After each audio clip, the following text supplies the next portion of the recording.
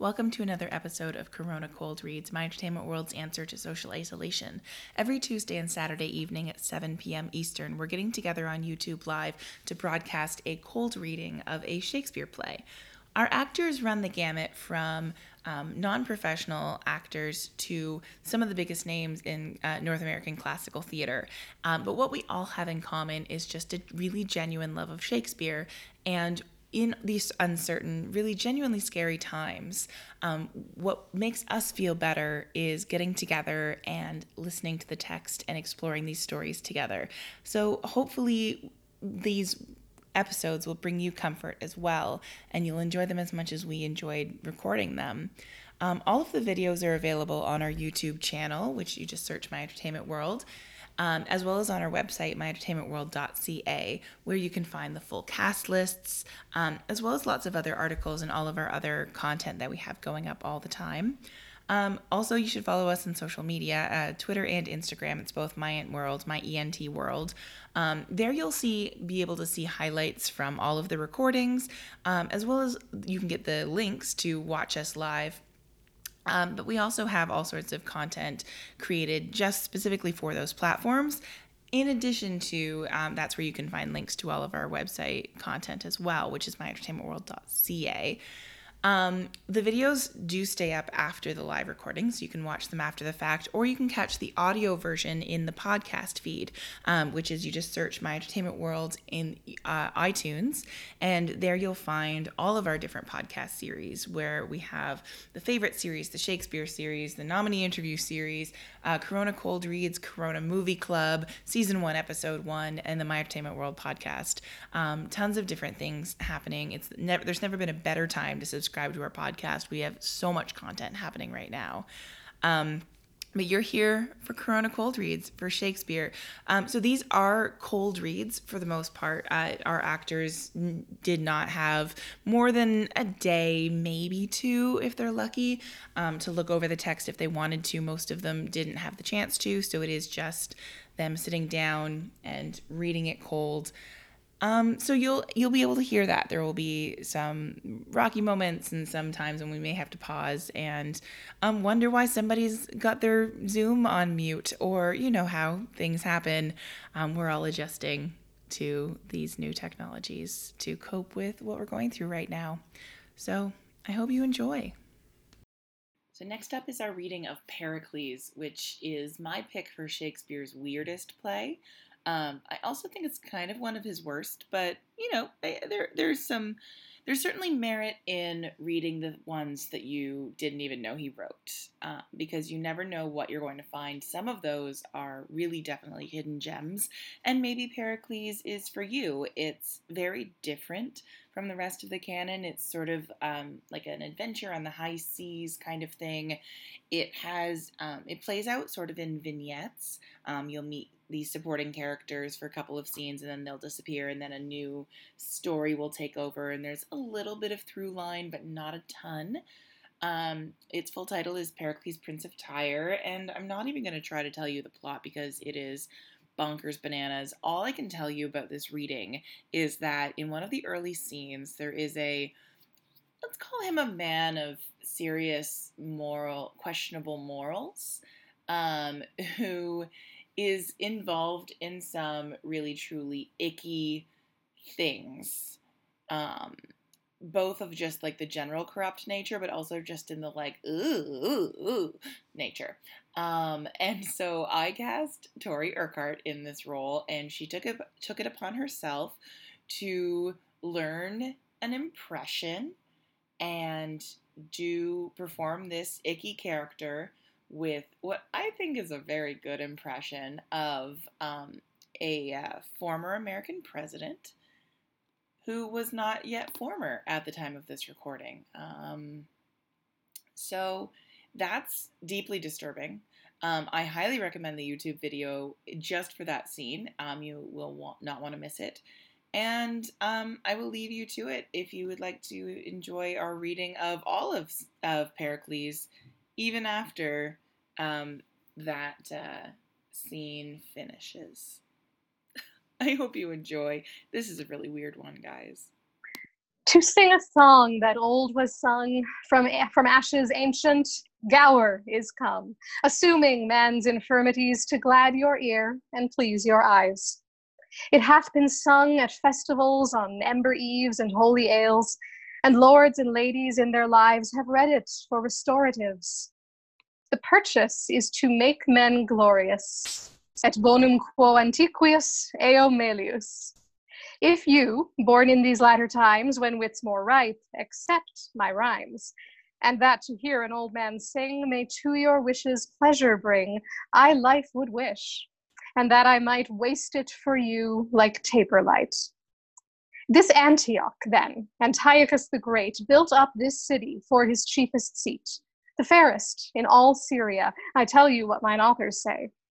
This king unto him took a fair, who died and left a female heir, so buxom, blithe, and full of face, as heaven had lent her all his grace, with whom the father liking took, and her to incest did provoke. Bad child, worse father, to entice his own, to evil should be done by none. But custom what they did begin was with long use account no sin. The beauty of this sinful dame made many princes thither frame, to seek her as a bedfellow, in marriage pleasures, playfellow, which to prevent, he made a law to keep her still, and men in awe, that whoso asked her for his wife, his riddle told not, lost his life. So for her many a wight did die, as yon grim looks do testify. What now ensues, to the judgment of your eye, I give. My cause who best can justify? Exit. Scene 1, Antioch, a room in the palace. Enter Antiochus, Prince Pericles, and followers. Young Prince of Tyre, you have at large received the danger of the task you undertake. I have, Antiochus, and with a soul emboldened with the glory of her praise, think death no hazard in the enterprise. Bring in our daughter, clothed like a bride, for the embracements, even of Jove himself, at whose conception, till Lucina reigned, nature this dowry gave to glad her presence. The Senate house of planets all did sit to knit in her their best perfections. Music, enter the daughter of Antiochus. See where she comes, apparelled like the spring, graces her subjects, and her thoughts the king of every virtue gives renown to men. Her face the book of praises, where is read nothing but curious pleasures, as from thence sorrow were ever raised, and testy wrath could never be her mild companion. Oh! You gods that made me man, and sway in love, that have inflamed desire in my breast to taste the fruit of yon celestial tree, or die in the adventure, be my helps, as I am son and servant to your will, to compass such a boundless happiness. Prince Pericles. That would be son to great Antiochus. Before thee stands this fair Hesperides, with golden fruit, but dangerous to the touch.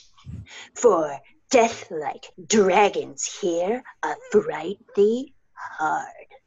Her face, like heaven, enticeth thee to view her countless glory, which desert must gain, and which without desert, because thine eye presumes to reach, all thy whole heap must die.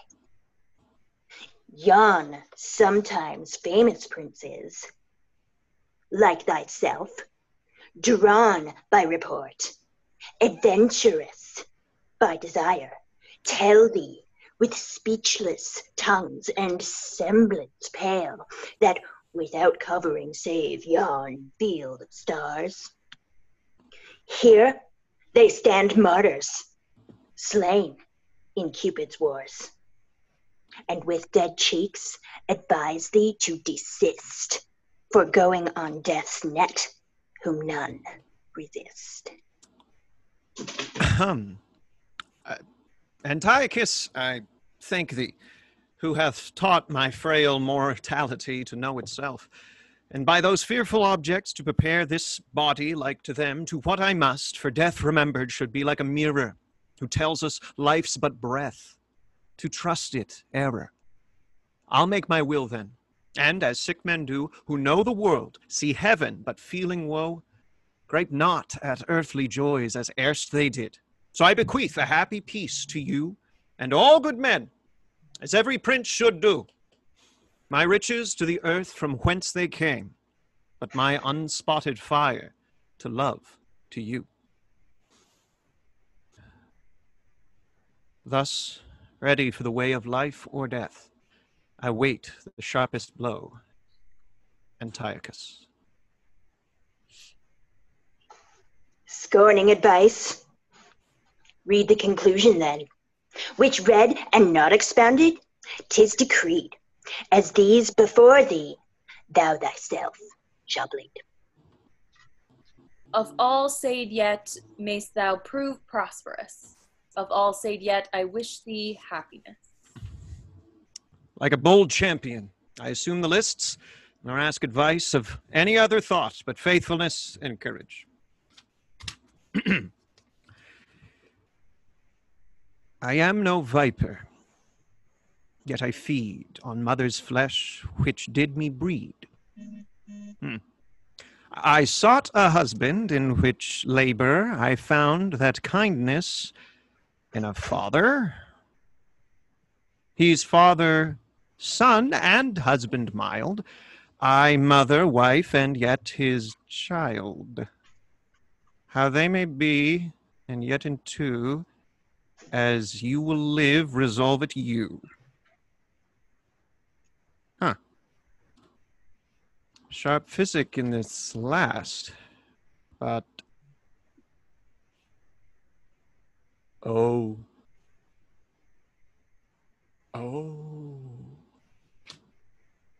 you powers that give heaven countless eyes to be the men's acts, why cloud they not their sights perpetually?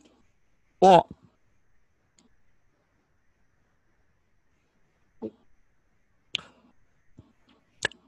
If this be true, which makes me pale to read it,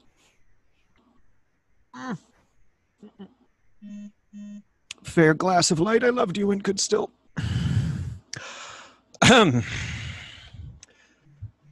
Were not this glorious casket stored with ill? But I must tell you, now my thoughts revolt, for he's no man on whom perfections wait. At knowing sin within will touch the gate. You are a fair viol, and your sense the strings, who fingered to make man his lawful music, would draw heaven down, and all the gods to hearken. But being played upon before your time, hell only danceth at so harsh a chime. Good sooth, I care not for you. Prince Pericles, touch not upon thy life, for that's an article within our law as dangerous as the rest. Your time's expired. Either expound now or receive your sentence. Great king, few love to hear the sins they love to act. 'Twould braid yourself too near for me to tell it. Who has a book of all that monarchs do? He's more secure to keep it shut than shown. For vice repeated is like the wandering wind blows dust in others' eyes to spread itself. And yet the end of all is bought thus dear. The breath is gone, and the sore eyes clear. To stop the air would hurt them. The blind mole casts copped hills towards the heavens to tell the earth is thronged by man's oppression, and the poor worm doth die for it. Kings are earth's gods, and vice that laws their will. And if Jove stray, who dares say Jove doth ill? Eh? It is enough to know, and it is fit, what being more known grows worse, to smother it.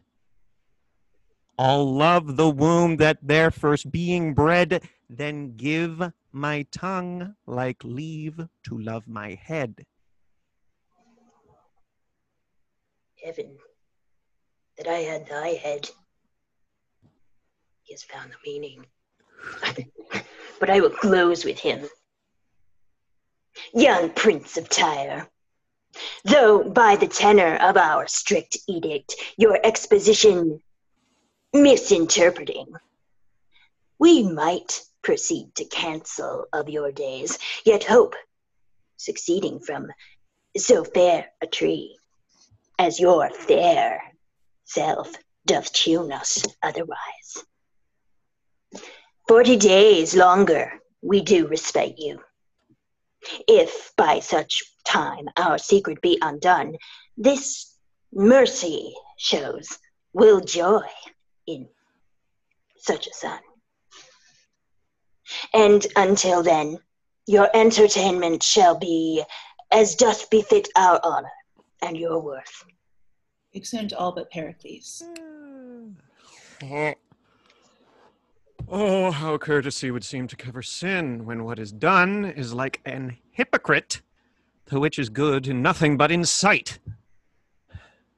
If it be true that I interpret false, then were it certain you were not so bad as with foul incest to abuse your soul, where now you're both a father and a son. Oh, by your untimely claspings with your child, oh God, which pleasure fits an husband, not a father, and she an eater of her mother's flesh by the defiling of her parents' bed. And both, like serpents are, who thought they feed on sweetest flowers, yet they poison breed. Antioch, farewell. For wisdom sees those men blush not in actions blacker than the night, will shun no course to keep them from the light.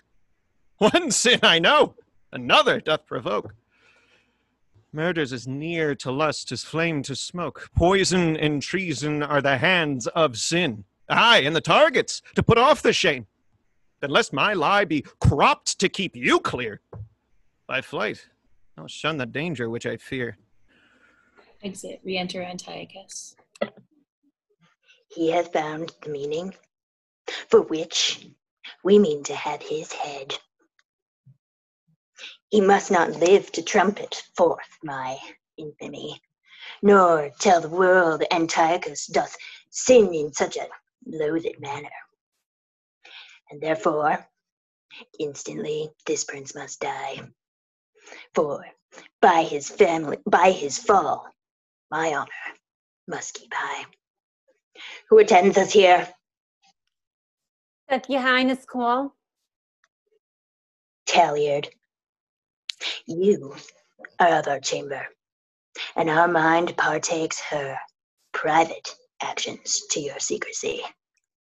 And for your faithfulness, we will advance you. Talliard, behold.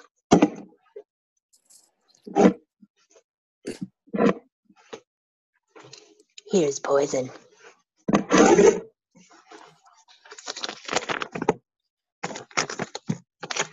And here's gold. Oh, nice. We hate the Prince of Tyre, and thou must kill him. It fits thee not to ask the reason why, because we bid it. Say, it's done. My lord, 'tis done. Enough. Enter a messenger. Enter a messenger. You breath cool yourself, telling your haste. My lord, Prince Pericles is fled. Exit. As thou wilt live, fly after.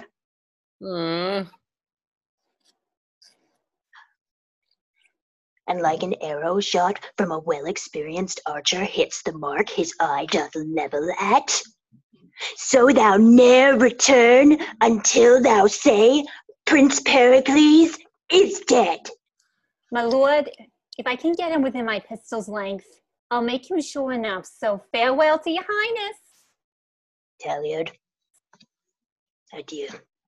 Exit Talliard. Till Pericles be dead, my heart can lend no succor to my head. Exit.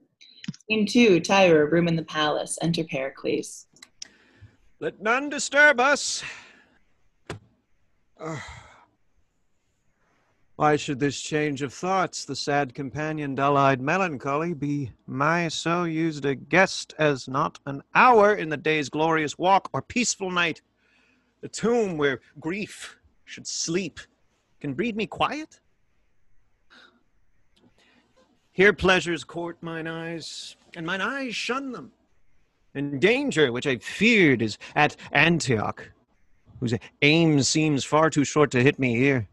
It neither pleasures art nor joy my spirits, nor yet the other's distance comfort me. And it is thus. The passions of the mind that have their first conception by misdread have after nourishment and life by care. And what was first but fear, what might be done, grows elder now, and cares it be not done.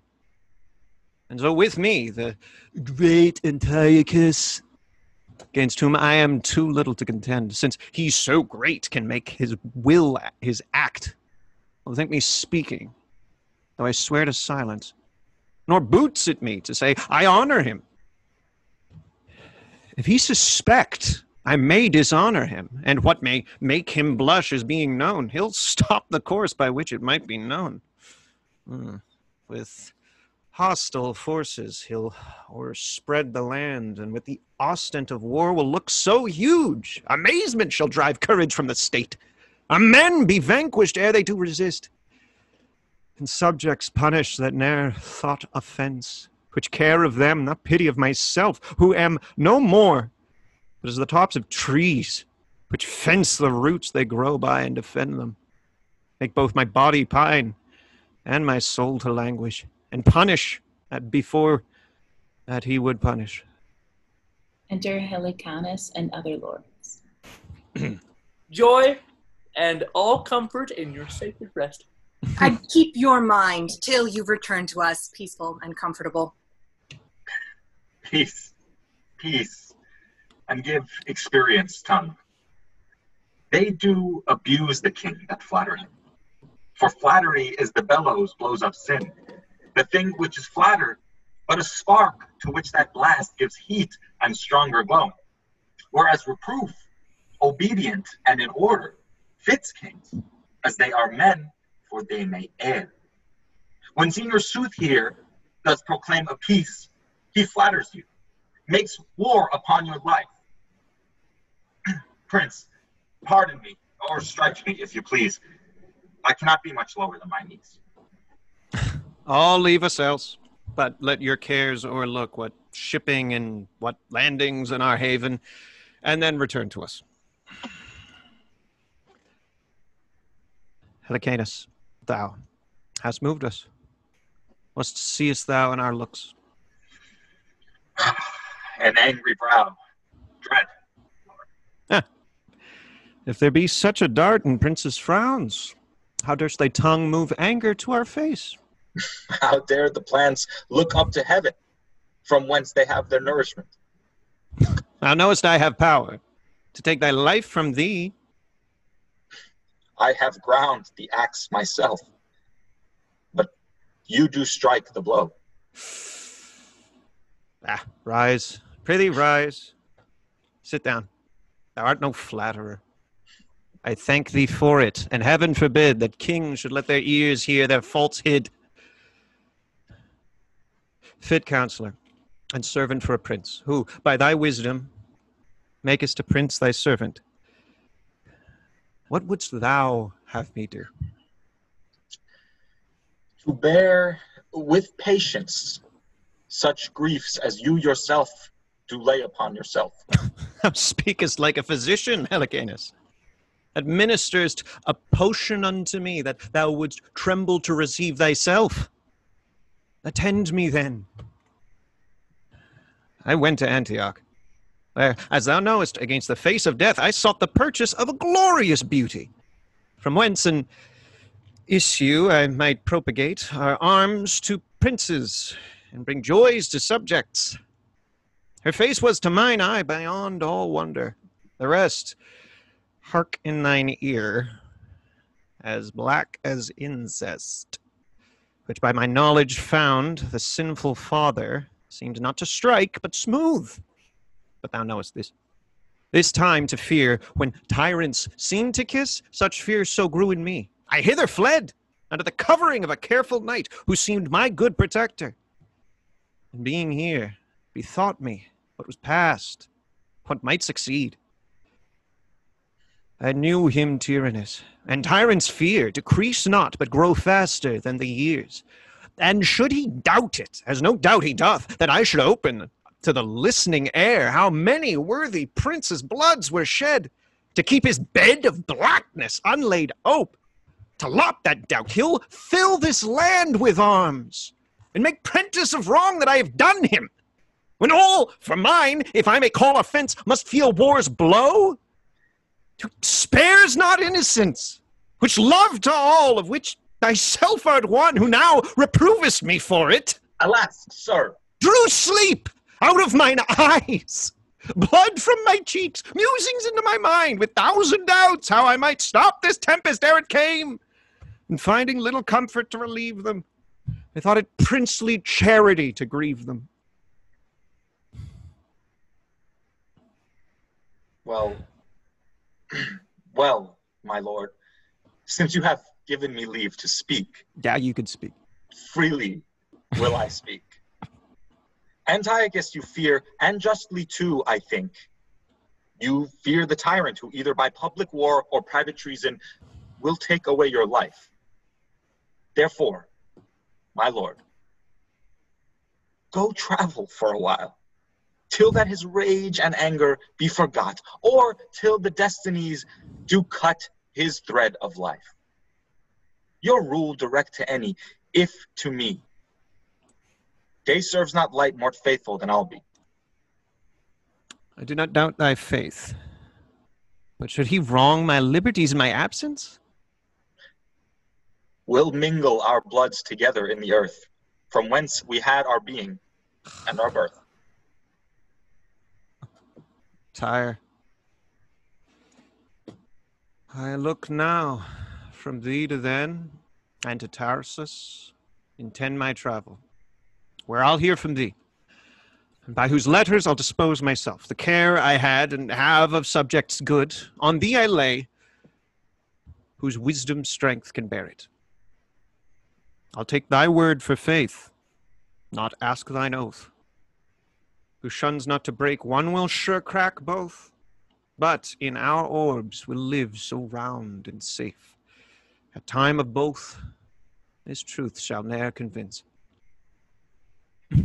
Thou showest to subjects shine, a true prince. Exeunt. Scene 3, Tyre in antechamber in the palace. Enter Talliard. So this is Tyre, and this the court. Here must I kill King Pericles, and if I do it not, I am sure to be hanged at home. 'Tis dangerous. Well, I perceive he's a wise fellow, and has good discretion, that being bid to ask what he would if the king desired he might know none of his secrets. Now do I see he have some reason for it.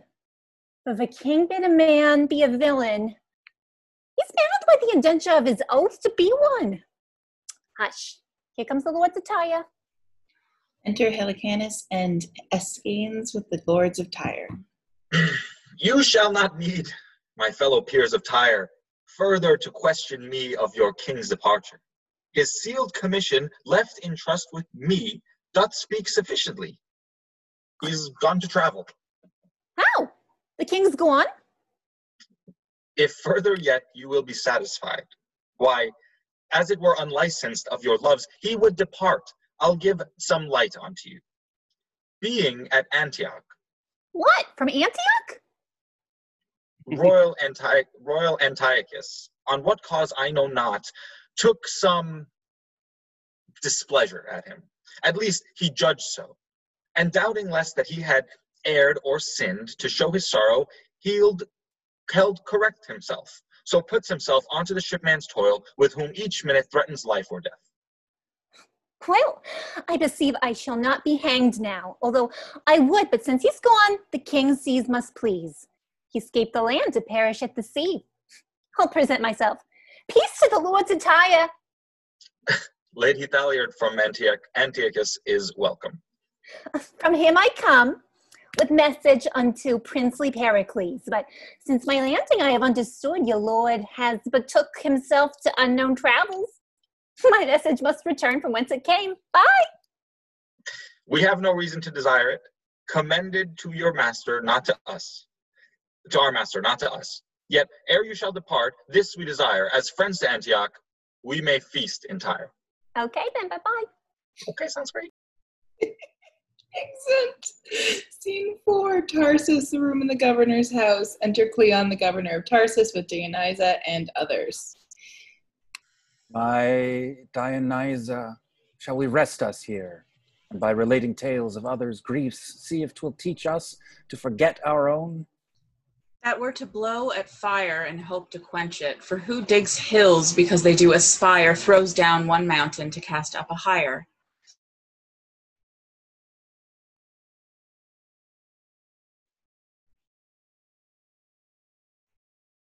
But O Dionysa, who wanteth food, and will not say he wants it, or can conceal his hunger till he famish. Our tongues and sorrows do sound deep our woes into the air. Our eyes do weep till tongues fetch breath that may proclaim them louder, that if heaven slumber while their creatures want, they may awake their helps to comfort them. How then discourse our woes, felt several years, and wanting breath to speak, help me with tears. I'll do my best, sir. This Tarsus, for which I have the government, a city on whom plenty held full hand, for riches strewed herself even in the streets, whose towers bore heads so high they kissed the clouds, and strangers ne'er beheld but wondered at, whose men and dames so jetted and adorned like one another's glass to trim them by, their tables were stored full to glad the sight, and not so much to feed on as delight. All poverty was scorned, and pride so great, the name of help grew odious to repeat. Oh, 'tis too true. But see what heaven can do. By this our change, these mouths, who but of late earth, sea, and air were all too little to content and please, although they gave their creatures in abundance. As houses are defiled for want of use, they are now starved for want of exercise. Those palates, who not yet 2 summers younger must have inventions to delight the taste, would now be glad of bread than beg for it.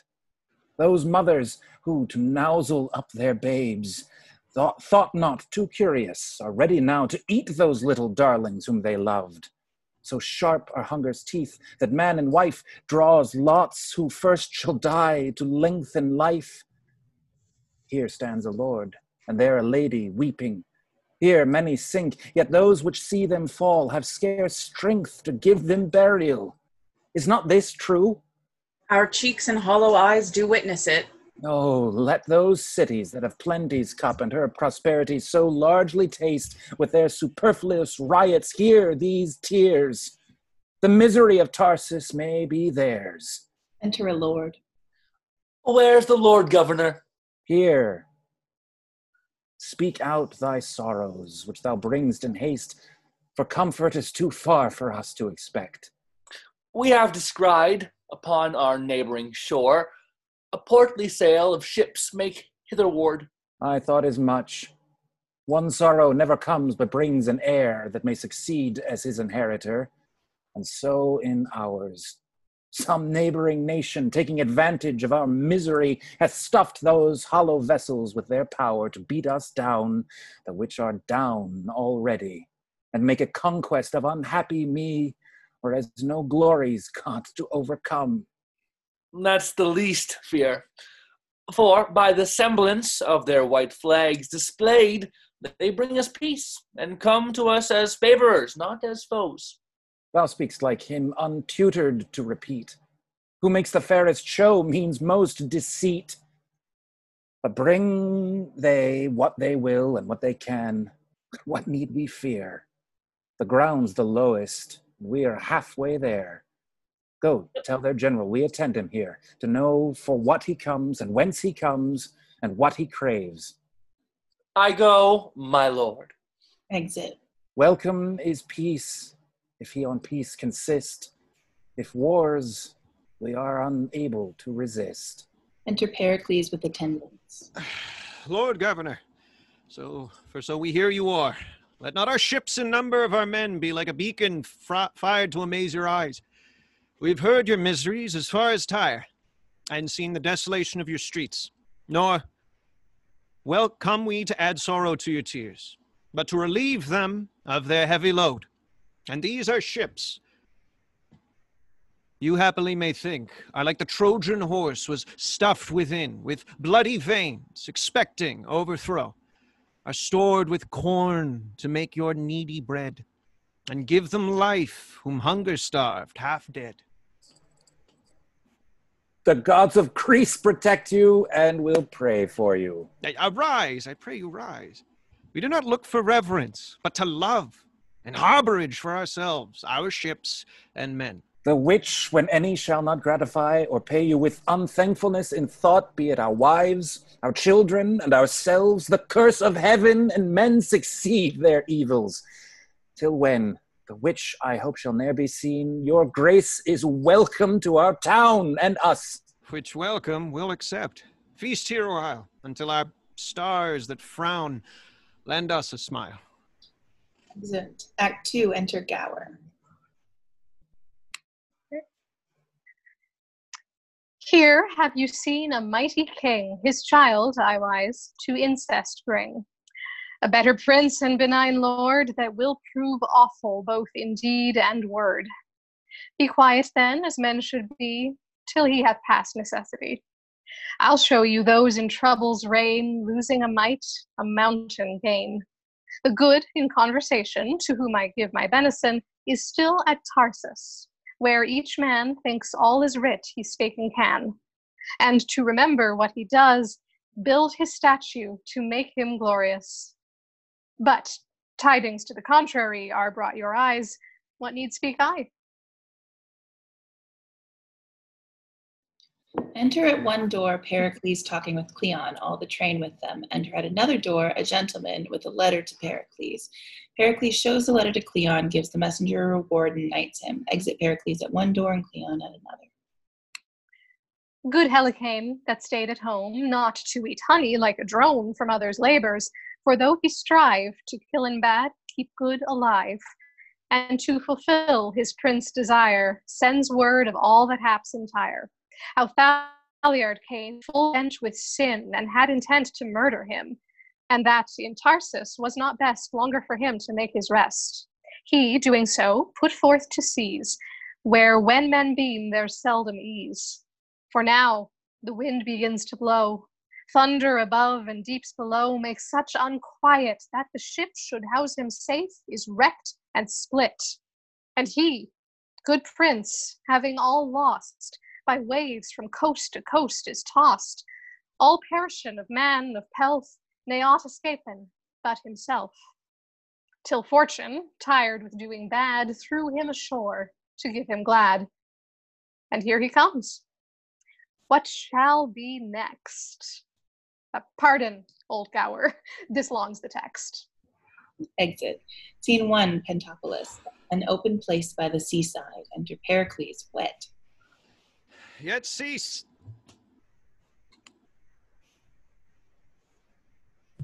Your ire, you angry stars of heaven. Wind, rain, and thunder, remember, earthly man is but a substance that must yield to you, and I, as fits my nature, do obey you.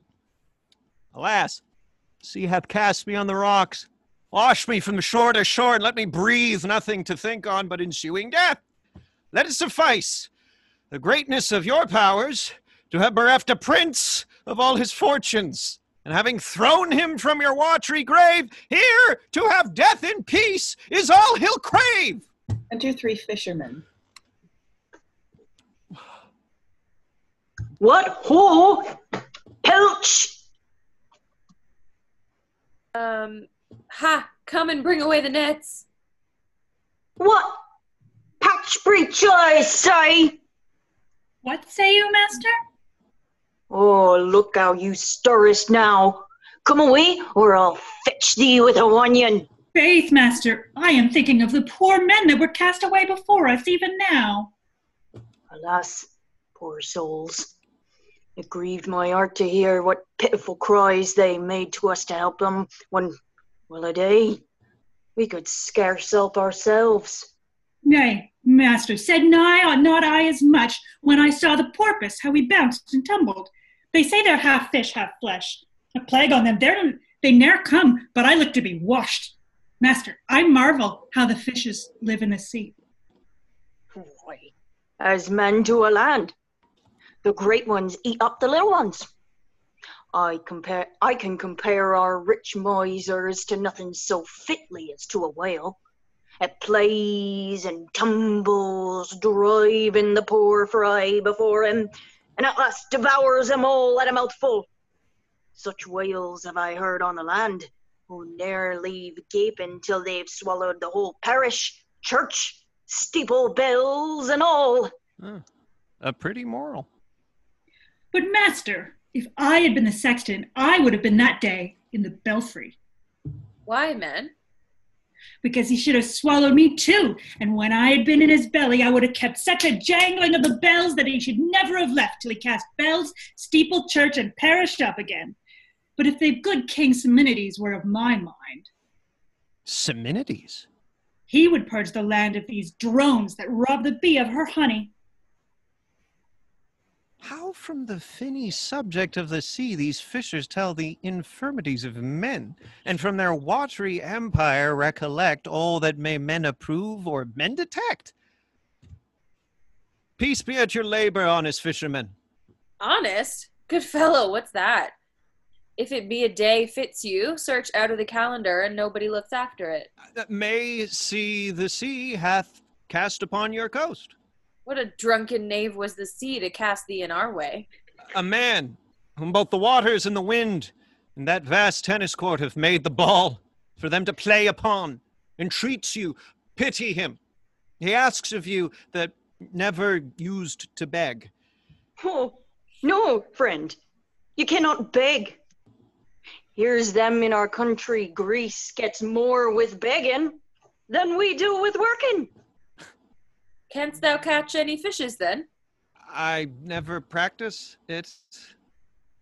Nay, then thou wilt starve, sure, for there's nothing to be got nowadays unless thou canst fish for it. What I have been, I have forgot to know. But what I am, want teaches me to think on. A man thronged up with the cold, my veins are chill, and have no more of life that may suffice to give my tongue that heat, to ask your help, which if you shall refuse when I am dead, for that I am a man, pray see me buried. Die, quotha. But now God's forbid. I have a gown here. Come, put it on. Keep thee warm. Now, for me, a handsome fella. Come, thou shalt go home, and we'll have flesh for holidays, fish for fasting days, and moreover, puddings and flapjacks, and thou shalt be welcome. I thank you, sir. Hark you, my friend, you said you could not beg. I did but crave. But crave? Then I'll turn craver too, and so I shall scape whipping. Why? Are all your beggars whipped then? Oh, not all, my friend, not all. For if all your beggars were whipped, I would wish no better office than to be beadle. But master, I'll go draw up the net. How well this honest mirth becomes their labor. Oh, hark you, sir. Do you know where you are? Not well. Why, I'll tell you. This is Panopolis, and our king the good Simonides. The good King Simonides? Do you call him? Aye, sir. And he deserves so to be called for his peaceable reign and good government. He is a happy king, since he gains from his subjects the name of good by his government. How far is his court distant from this shore? Oh, marry, sir, half a day's journey. And I'll tell you, he hath a fair daughter, and tomorrow is her birthday. And there are princes and knights come from all parts of the world to just and tourney for her love. Were my fortunes equal to my desires, I could wish to make one there.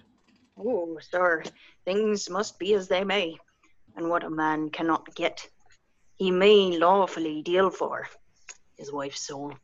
We enter second and third fishermen, drawing up a net. Help, master, help! Here's a fish hangs in the net like a poor man's right in the law.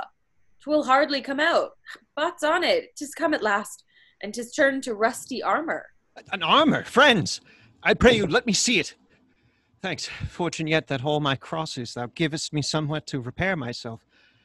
And though it was mine own, part of my heritage, which my dead father did bequeath to me, with this strict charge, even as he left his side. Keep it me, Pericles. It hath been a shield twixt me and death, and pointed to this brace, for that it saves me. Keep it in like necessity, the which the gods protect thee from, may defend thee. It kept where I kept, so I so dearly loved it, till the rough seas that spare not any man took it in a rage. Thou calmed have given it again.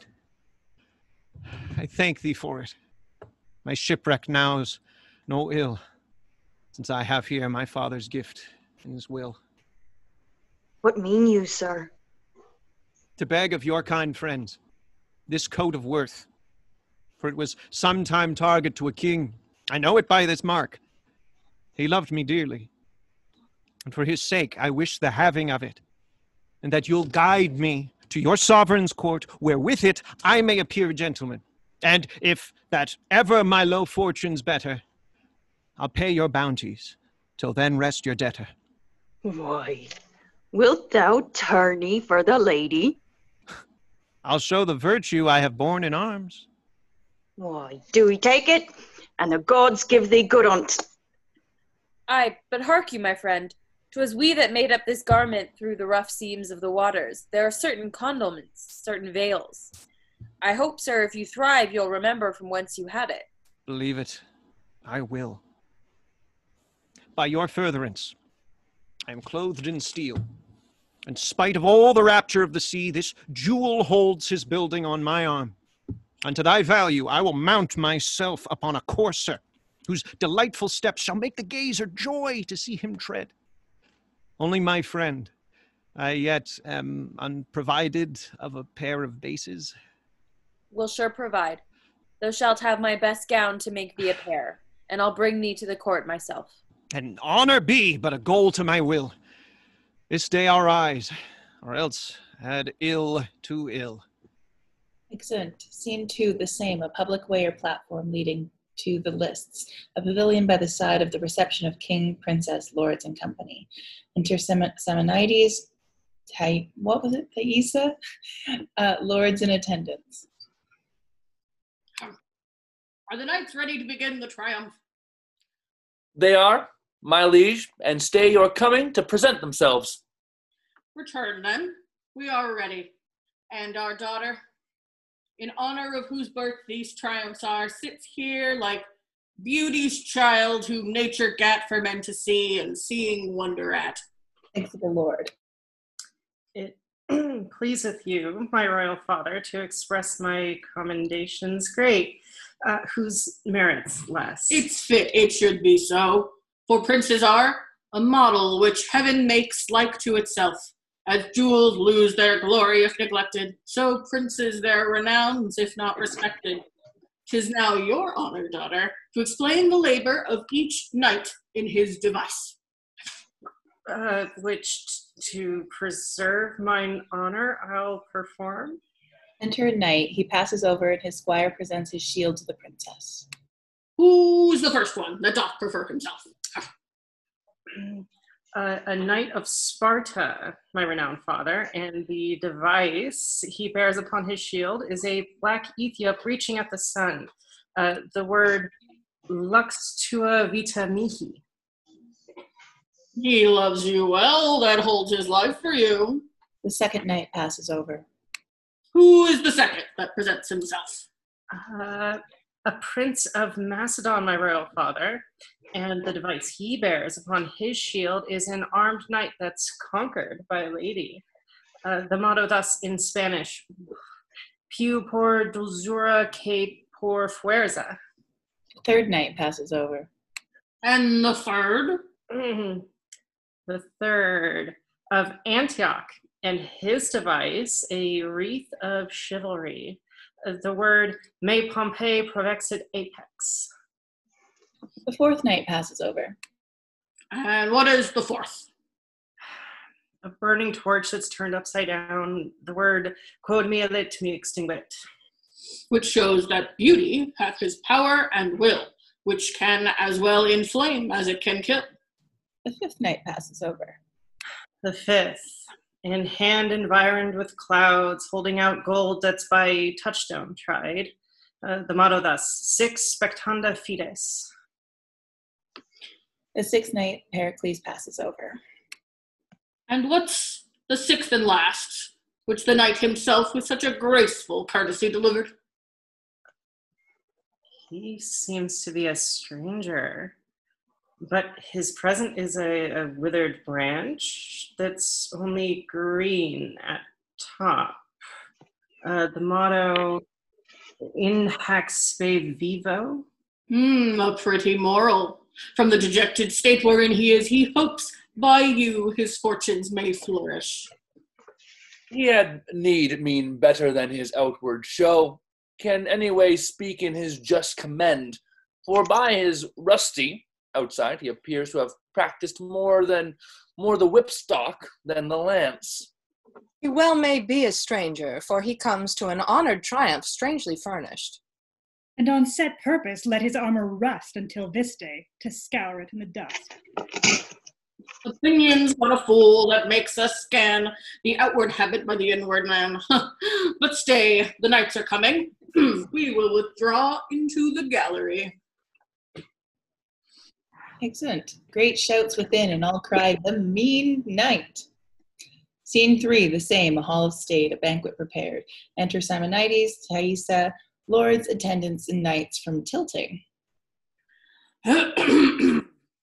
Knights, to say your welcome were superfluous. To place upon the volume of your deeds, as in a title page, your worth in arms were more than you expect, or more than fit, since every worth and show commends itself. Prepare for mirth becomes a feast. You are princes and my guests. But you, my knight and guest, to whom this wreath of victory I give, and crown you king of this day's happiness. 'Tis more by fortune, lady, than by merit. Call it by what you will, the day is yours. And here, I hope, is none that envies it. In framing an artist, art hath thus decreed to make some good, but others to exceed. And you are her labored scholar. Come, queen of the feast. For daughter, so you are. Here, take your place. Marshal the rest as they deserve their grace.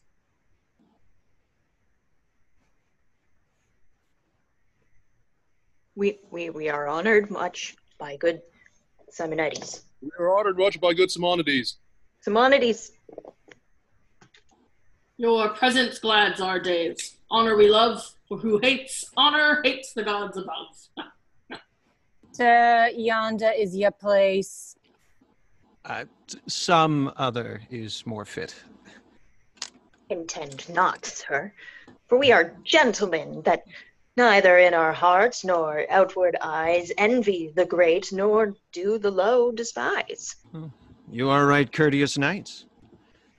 Sit, sir, sit. By Jove, I wonder, that is king of thoughts, that these cates resist me, she but thought upon. By Juno, that is Queen of Marriage. All viands that I eat do seem unsavory. Wishing him my meat, sure, he's a gallant gentleman. He's but a country gentleman, has done no more than other knights have done, hath broken a staff or so, but let it pass. To me, he seems like a diamond to glass. Yon king's to me like to my father's picture, which tells me in that glory once he was. Had princes sit like stars about his throne, and he the sun, for them to reverence. None that beheld him, but like lesser lights did veil their crowns to his supremacy. Where now his son's like a glow worm in the night, the which hath fire in darkness, none in light. Whereby I see at times the king of men. He's both their parent, and he is their grave, and gives them what he will, not what they crave. What? Are you merry, knights? Who can be other in this royal presence?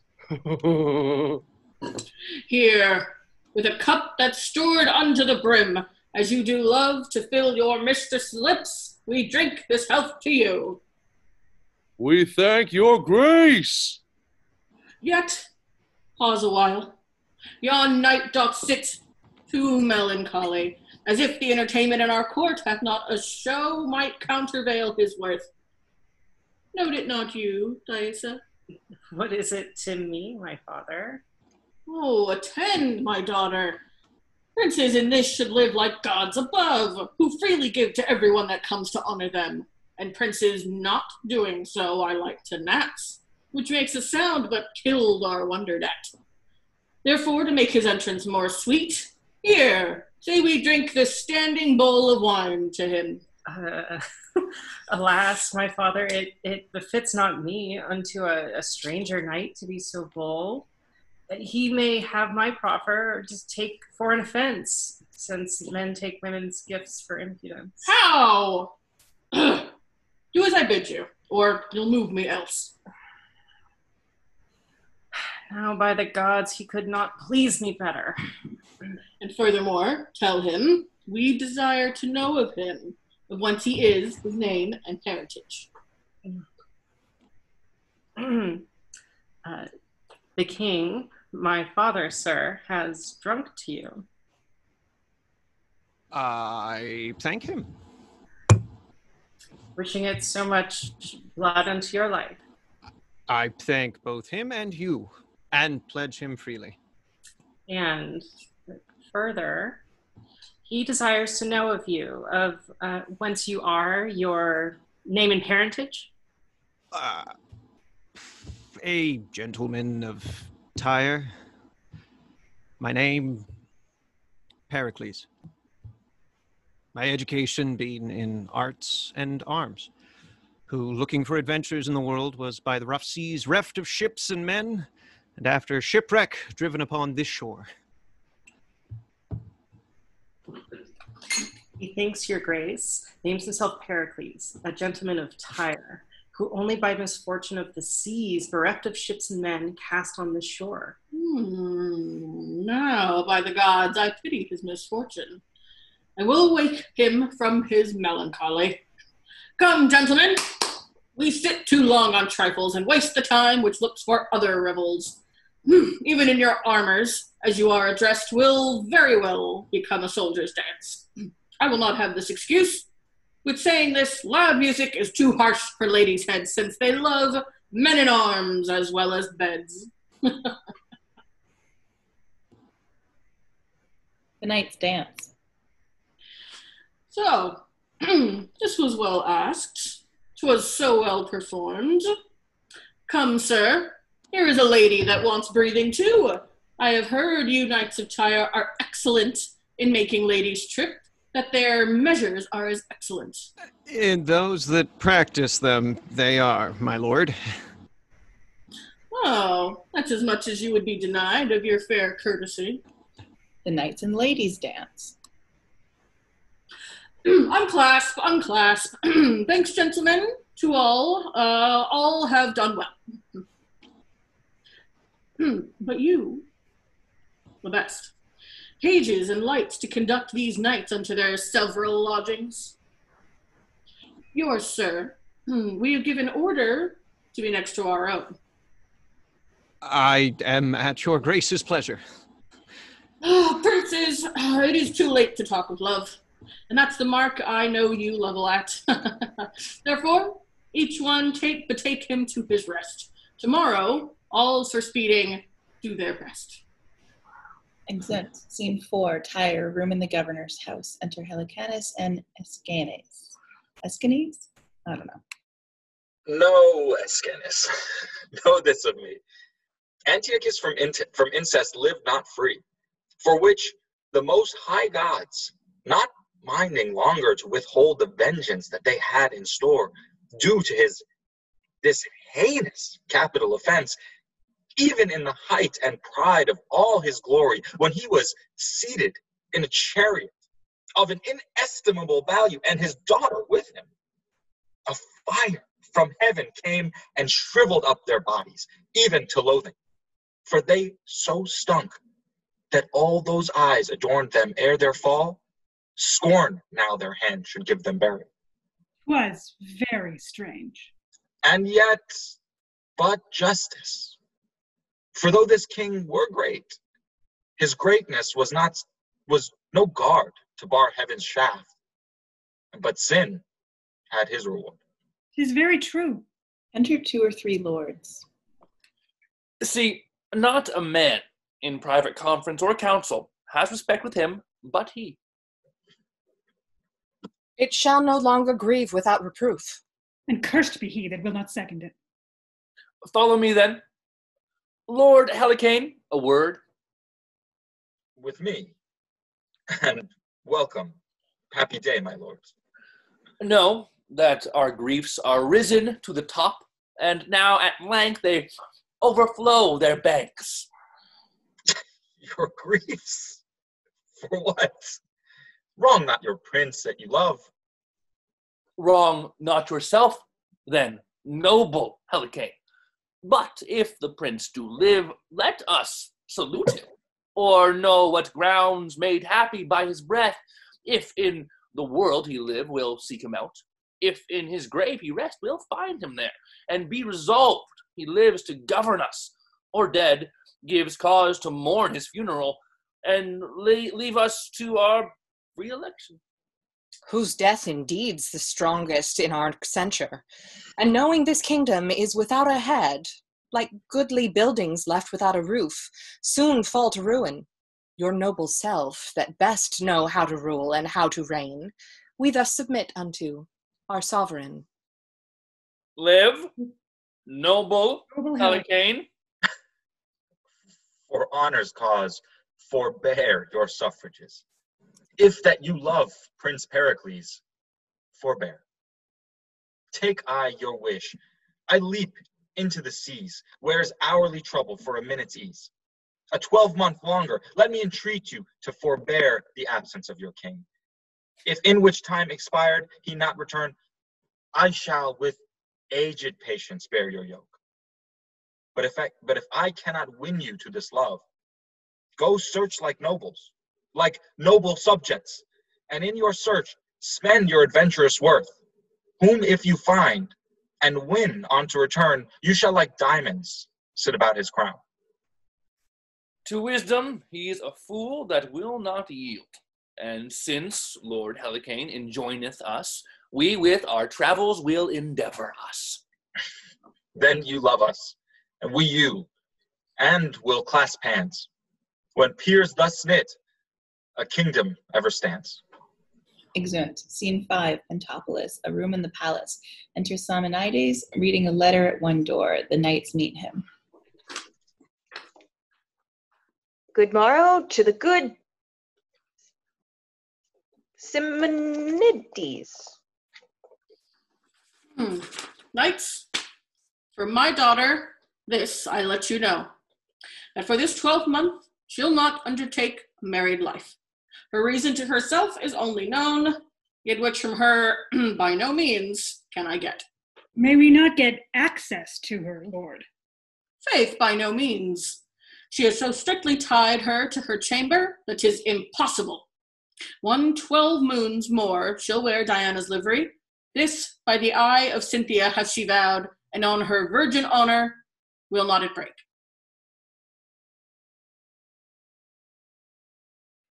Loath to bid farewell, we take our leaves. Ugh. Nice. So, they are well dispatched. Now to my daughter's letter. She tells me here that she'd wed the stranger knight, or never more to view nor day nor light. Kids. Well, 'tis well, mistress, your choice agrees with mine. I like that well, nay, how absolute she's in it, not minding whether I dislike or no. Well, I do commend her choice, and will no longer have it be delayed. Oh, soft, here he comes. I must dissemble it. Enter Pericles. All fortune to the good Simonides? To you, Hey. sir. I am beholden to you for your sweet music this last night. I do protest my ears were never better fed with such pleasing harmony. It is your grace's pleasure to commend, not my desert. Sir, you are a music's master. The worst of all her scholars, my good lord.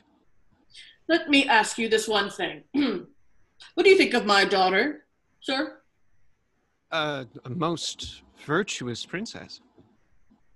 And she is fair, too, is she not? As fair as a day in summer. Wondrous fair. Sir, my daughter thinks very well of you. Aye, so well that you must be her master, and she will be your scholar. Therefore, look to it. I am unworthy for her schoolmaster. She thinks not so. Peruse this writing else. What's here? A letter that she loves the Knight of Tyre. 'Tis the king's subtlety to have my life. Oh, seek not to entrap me, gracious lord, a stranger and distressed gentleman that never aimed so high to love your daughter, but bent all offices to honor her. Thou hast bewitched my daughter, and thou art a villain. By the gods, I have not. Never did thought of mine levy offense, nor never did my actions yet command a deed might gain her love or your displeasure. Traitor, thou liest. Traitor? Aye, traitor. Even in his throat, unless it be the king that calls me traitor, I return the lie. Now, by the gods, I do applaud his courage. My actions are as noble as my thoughts, that never relished of a base dissent. I came unto your court for honor's cause, and not up to be a rebel to her state. And he that otherwise account of me, this sword shall prove her honor's enemy. No. Here comes my daughter. She can witness it. Enter Thaisa. Then, as you are, as virtuous as fair, resolve your angry father. If my tongue did e'er solicit, or my hand subscribe to any syllable that made love to you. Why, sir, say if you had, who takes offense at that, which makes me glad. Yea, mistress, are you so peremptory? I'm glad on it. I'm glad on it with all my heart. Oh, I'll tame you. I'll bring you in subjection. Will you not, having my consent, bestow your love and your affections upon a stranger? Who, for as aught I know, may be, nor can I think the contrary, as in great blood as I myself. Therefore, hear you, mistress, either frame your will to mine, and you, sir, hear you, either be ruled by me, or I will make you man and wife. Nay, come, your hands and lips must seal it too, and be joined, thus your hopes destroy. For a further grief, God give you joy. What, are you both pleased? Yes, if you love me, sir. even as my life, or blood that fosters it. What, are you both agreed? Yes, If it please your if majesty. it please your majesty. It pleaseth me so well that I will see you wed. And then, with what haste, you can get to bed. Excellent. Act 3, enter Gower. Now sleep beslaked hath the rout, no din but snores the house about, made louder by the o'erfed breast of this most pompous marriage feast. The cat, with eyne of burning coal, now crouches for the mouse's hole, and crickets sing at oven's mouth, ere the blither for their drouth. Hymen hath brought the bride to bed, where, by the loss of maidenhead, a babe is moulded. Be attent, and time that is so briefly spent with your fine fancies quaintly each. What's dumb in show, I'll plain with speech. Enter Pericles and Simonides in one door with attendants. A messenger meets them, kneels, and gives Pericles a letter. Pericles shows it Simonides. The Lord kneels to him. Then enter Thaisa with child, with Lycorida and nurse.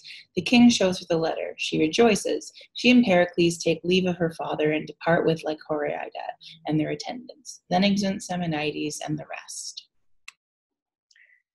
By many a dern and painful perch of Pericles the careful search, by the 4 opposing coins which the world together joins, is made with all due diligence, that horse and sail and high expense can stead the quest.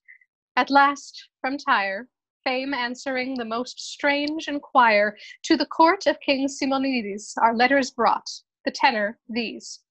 Antiochus sent his daughter dead. The men of Tyrus on the head of Helicanus would set on the crown of Tyre, but he will none. The mutiny he there hastes to press, says to him, if King Pericles come not home in twice 6 moons, he, obedient to their dooms, will take the crown. The sum of this, brought hither to Pentapolis, ravished the regions round, and everyone with claps can sound, our heir apparent is a king. Who dreamed, who thought of such a thing? Brief, he must hence depart to Tyre. His queen with child makes her desire, which who shall cross, along to go. Omit we all their dole and woe. Lycorida, her nurse, she takes, and so to sea. Their vessel shakes on Neptune's billow. Half the flood hath their heel cut. But fortune's mood varies again. The grisly north disgorges such a tempest forth, that as a duck for life that dives, so up and down the poor ship drives. The lady shrieks, and well anear does fall in travail with her fear. And what ensues in this fell storm shall for itself perform. I nil relate. Action may conveniently the rest convey, which might not what by me is told. In your imagination, hold this stage the ship, upon whose deck the sea-tossed Pericles appears to speak. Exit. Scene 1, enter Pericles on shipboard. Thou god of this great vast, rebuke these surges which wash both heaven and hell, and thou hast upon the wind's command bind them in brass, having called them from the deep. Oh, still thy deafening, dreadful thunders gently quench thy nimble sulphurous flashes. Oh, how Lycordia, how does my queen, how stormest venomously wilt thou spit all thyself? The seaman's whistle is a whisper in the ears of death, unheard. Lycorida! Lucina, a divinest patroness and a midwife gentle to those that cry by night, convey thy deity aboard thou dancing boat. Make swift the pangs of my queen's travails. Enter Lycordia with an infant. Now, Lycordia. Here is a thing too young for such a place, who if it had conceit would die, as I am like to do. Take in your arms this piece of your dead queen. How? How, Lycorida? Patience, good sir. Do not assist the storm. Here is all that is left of living of your queen, a little daughter. For the sake of it, be manly and take comfort. Oh, you gods? Why do you make us love your goodly gifts and snatch them straight away? We here below recall not what we give, and therein may we use honor with you. Patience, good sir, even for this charge. Now mild may be thy life. For a more blusterous birth had never a babe. Quiet and gentle thy conditions. For thou art the rudeliest welcome to this world that ever was prince's child. Happy what follows. Thou hast a chiding and nativity, as fire, air, water, earth, and heaven can make, to herald thee from the womb. Even at the first, thy loss is more than can thy portage quit.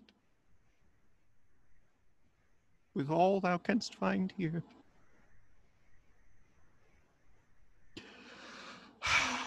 now the good gods throw their best eyes upon it. Enter 2 sailors. What? Courage, sir! God save you. Courage enough. I do not fear the flaw. It hath done to me the worse. Yet for the love of this poor infant, this fresh new seafarer, it would be quiet. Slap the bowlines there. Thou wilt not, wilt thou? Blow and split thyself. But sea room and the brine and cloudy billow kiss the moon, I care not.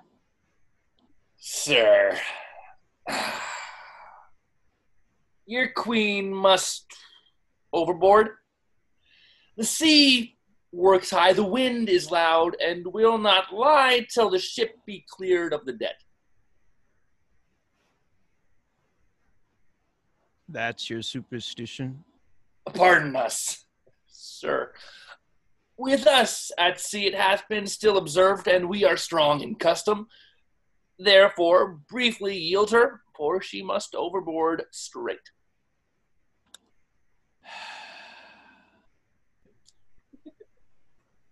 As you think meet, most wretched queen. Here she lies, sir.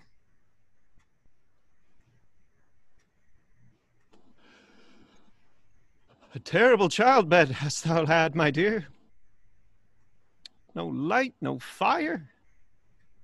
The unfriendly elements forgot thee utterly. Nor have I time to give thee hallowed to thy grave, but straight must cast thee scarcely, coffined in the ooze. Where for a monument upon thy bones, and there remaining lamps, the belching whale and humming water must o'erwhelm thy corpse, lying with the simple shells. Oh, Lycorida, bid Nestor bring me spices, ink, and paper, my casket and my jewels, and bid Nicander bring me the satin coffer. Lay the babe upon the pillow. Hie thee whiles I say. A priestly farewell to her. Suddenly, woman. Exit Lycorida. Sir, we have a chest beneath the hatches, caulked and bitumed ready. I thank thee. Mariner, say, what coast is this? We're near Tarsus. Thither, gentle mariner. Alter thy course for Tyre. Whence canst thou reach it? By break of day, if the wind cease. Oh, make for Tarsus. There will I visit Cleon, for the babe cannot hold out to Tyrus. There I'll leave it at careful nursing. Go thy way, good mariner. I'll bring the body presently. Exeunt. Scene 2, Ephesus, a room in Ceremon's house. Enter Ceremon with a servant and some persons who have been shipwrecked. Philemon, ho! Enter Philemon. Doth my lord call? Get a fire and meat for these poor men. 'Tis been a turbulent and stormy night. I've been in many, but such a night as this shall now I ne'er endured. Well, your master will be dead ere you return. There's nothing can be ministered to nature that can recover him. Give this to the apothecary and tell me how it works. Exeunt all but Cerimon. Enter 2 gentlemen. Good morrow. Good morrow to your lordship. Gentlemen, why do you stir so early? Sir, our lodgings standing bleak upon the sea shook as the earth did quake. The very principles did seem to rend and all to topple. Pure surprise and fear made me to quit the house. That is the cause we trouble you so early. 'Tis not our husbandry. Oh, you say well. But I much marvel that your lordship, having rich tire about you, should at these early hours shake off the golden slumber of repose. 'Tis most strange. Nature should be so conversant with pain, being thereto not compelled. I hold it ever virtue and cunning were endowments greater than nobleness and riches. Careless airs may the two latter darken and expend, but immortality tends the former, making man a god. 'Tis known I ever have studied physic, through which secret art, by turning o'er authorities, I have, together with my practice, made familiar to me and to my aid the blessed infusions that dwell in vegetatives, in metals, stones, and I can speak of the disturbances that nature works and of her cures, which doth give me a more content in course of true delight than to be thirsty after tottering honor, or time I treasure up in silken bags to please the fool and death. Well, your honor has through Ephesus poured forth your charity, and hundreds call themselves your creatures, who by you have been restored. And not your knowledge, your personal pain, but even your purse, still open, hath built Lord Cerimon such strong renown as time shall ne'er decay. Enter 2 or 3 servants with a chest. So, lift there. What is that? Sir, even now did the sea toss upon our shore this chest. 'Tis of some wreck. Set it down. Let's look upon it. 'Tis like a coffin, sir. Whate'er it be, 'tis wondrous heavy. Wrench it open straight. If the sea's stomach be o'ercharged with gold, 'tis a good constraint of fortune it belches upon us. 'Tis so, my lord. How close! 'Tis caulked and bitumed. Did the sea cast it up? I never saw so huge a billow, sir, as tossed it upon shore. Wrench it open. Soft. Smells most sweetly in my sense. A delicate odor. As ever hit my nostril. So, up with it. Oh, you most potent gods. Oh, what's here? A corse. Most strange. Shrouded in cloth of state, embalmed and treasured with bags full of spices. A passport, too. Apollo, perfect me in the characters. Here, I give to understand, if ere this coffin drive a land, I, King Pericles, have lost this queen worth all our mundane cost. Who finds her, give her burying. She was the daughter of a king. Besides this treasure, for a fee the gods requite his charity. If thou livest, Pericles, thou hast a heart that cracks even for woe. This chance tonight. Most likely, sir. Nay, certainly tonight. For look how fresh she looks. They were too rough that threw her in the sea. Make a fire within. Fetch hither all my boxes in my closet.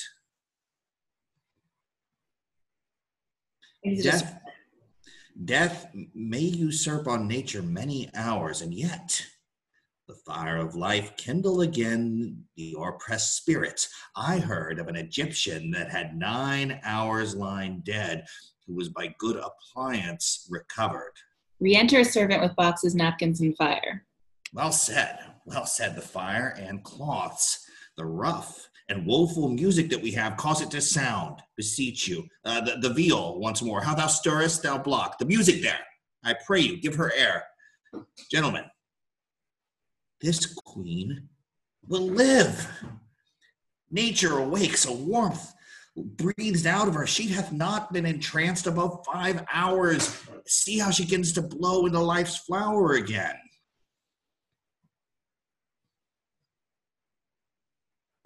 The heavens! Through you increase our wonder and set up your fame forever. She is alive. Behold her eyelids, cases to those heavenly jewels which Pericles hath lost. Begin to part their fringes of bright gold. The diamonds of a most praised water do appear to make the world twice rich. Live, and make us weep to hear your fate, fair creature, rare as you seem to be. She moves. Oh, dear Diana, where am I? Where's my lord? What world is this? Is not this strange? Most rare. Hush, my gentle neighbors, lend me your hands. To the next chamber bear her. Get linen, now. This matter must be looked into, for her relapse is mortal. Come, and Asclepius guide us.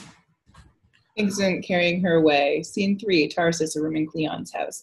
Enter Pericles, Cleon, Dionysa, Lycorida, and Marina in her arms. Most honored, Cleon. I must needs be gone. My 12 months are expired, and Tyrus stands in a litigious peace. You and your lady take from my heart all thankfulness. The gods make up the rest upon you. Your shafts of fortune, though they hurt you mortally, yet glance full wonderingly on us. Oh, your sweet queen! That the strict fate had pleased you had brought her hither to have blessed mine eyes with her. We cannot but obey the powers above us.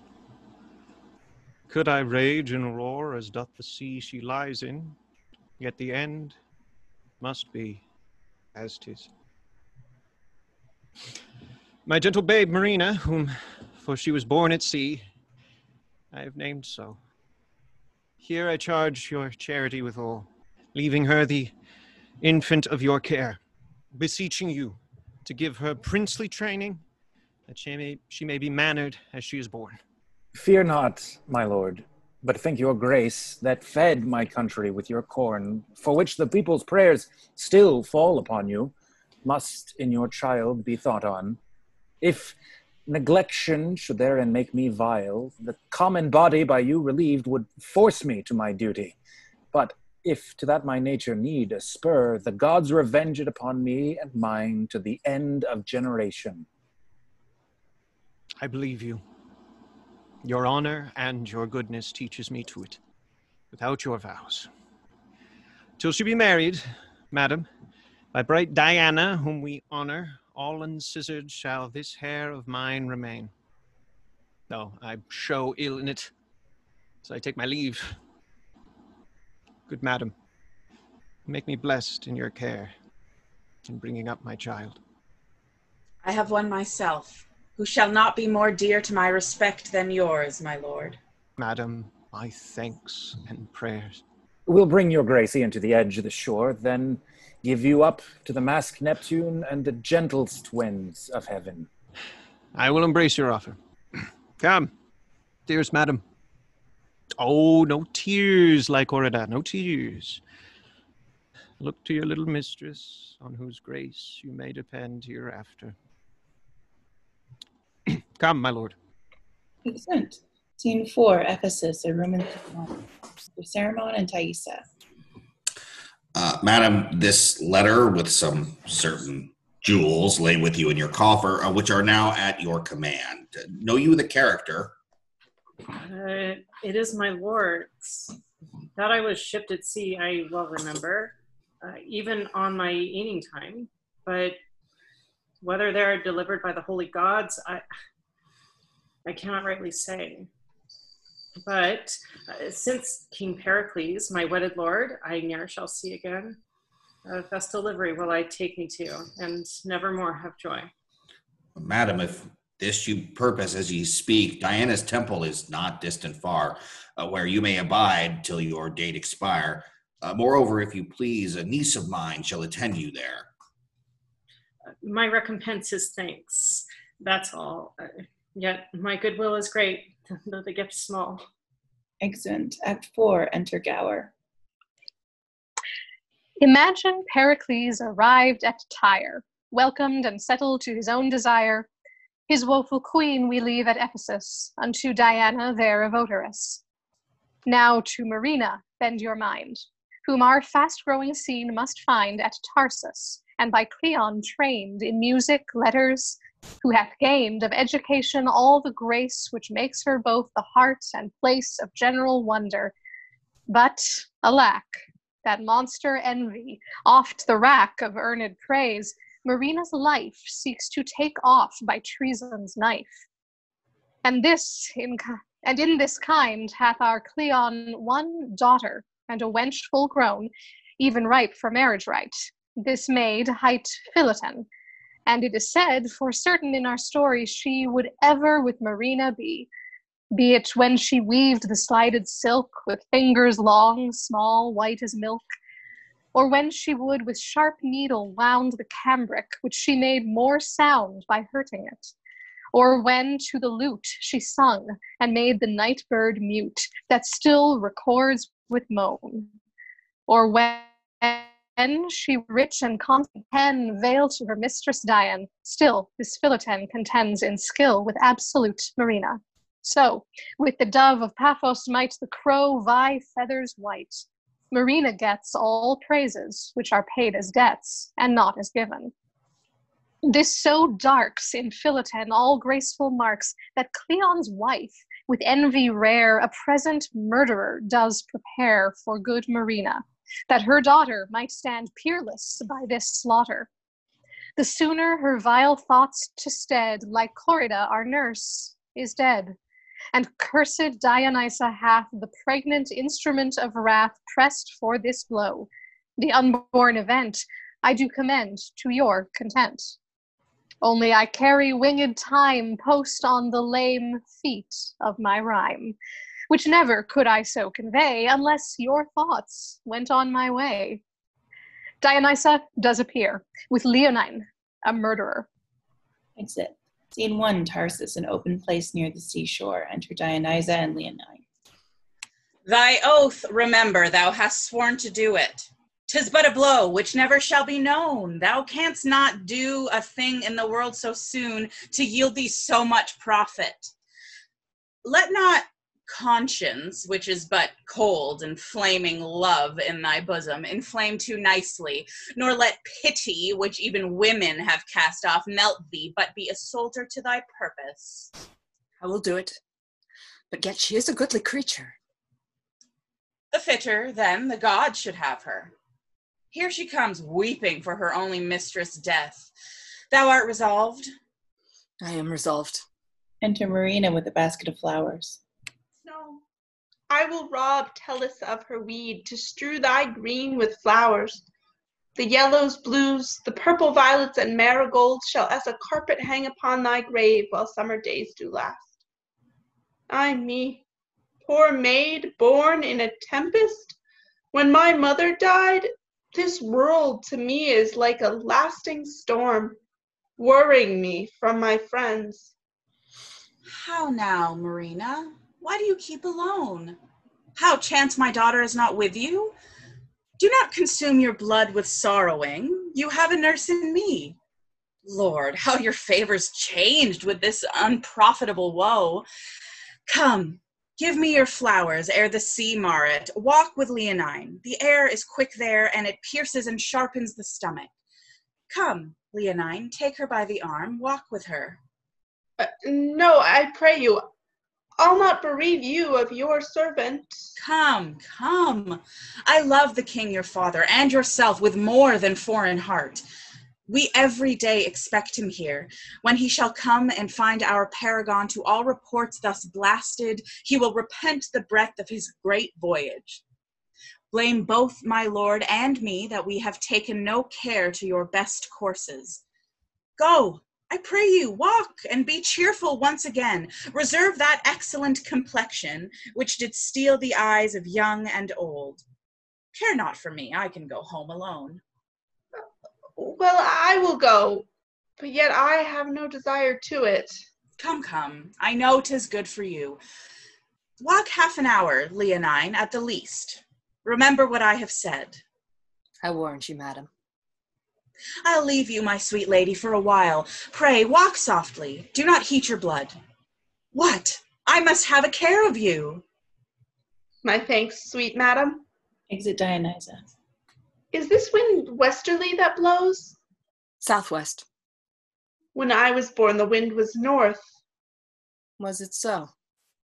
My father, as nurse said, did never fear, but cried, "Good seaman," to the sailors, galling his kingly hands, hailing ropes, and clasping to the mast, endured a sea that almost burst the deck. When was this?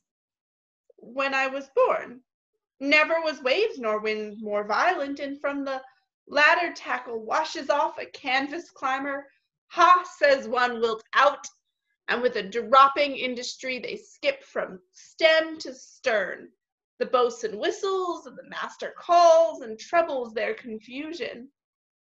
Come, say your prayers. What mean you?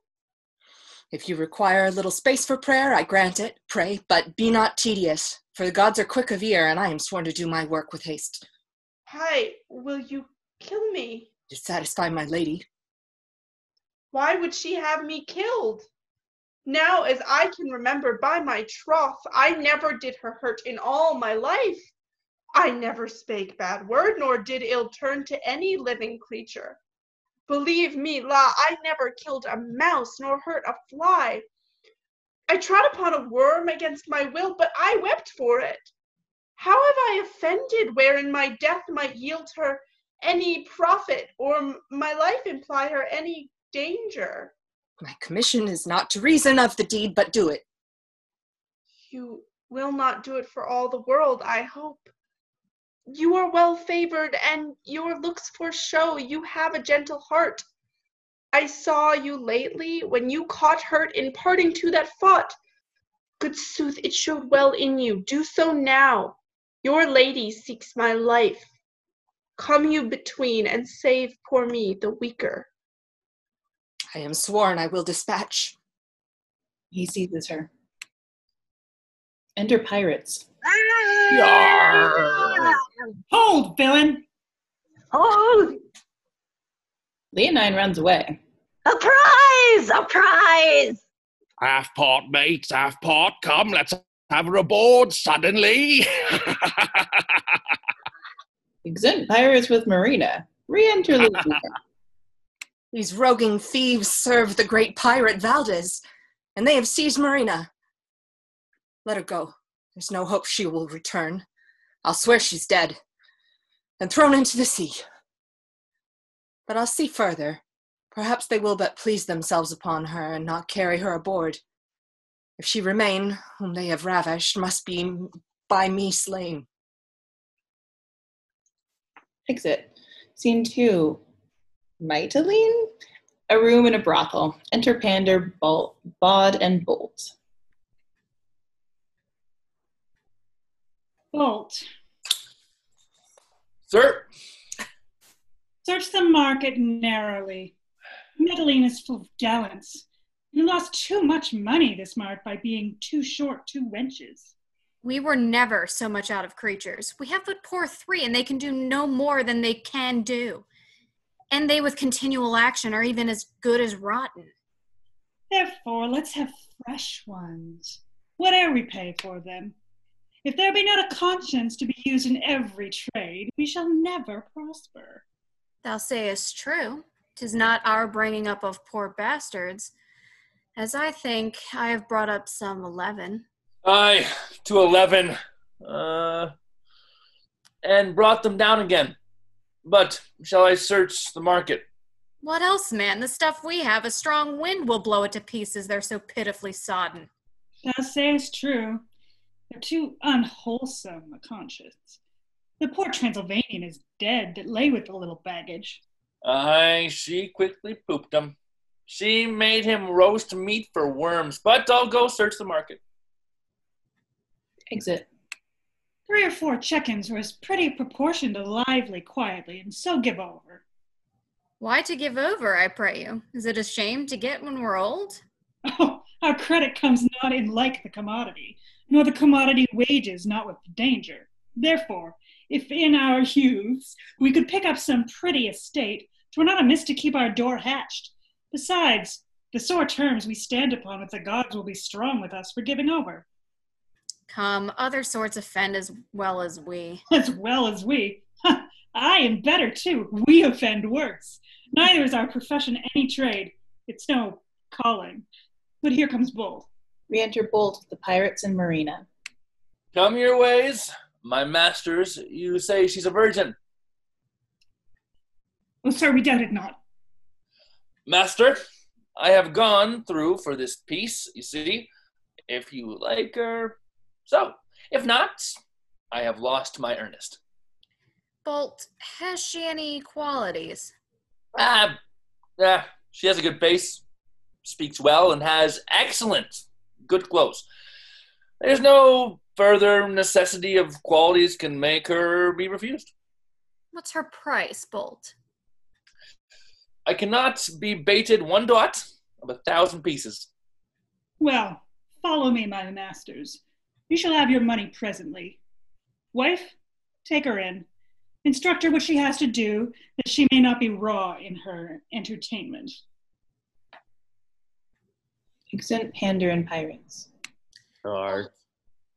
Take you the marks of her, the color of her hair, complexion, height, age, with warrant of her virginity, and cry, he that will give most shall have her first.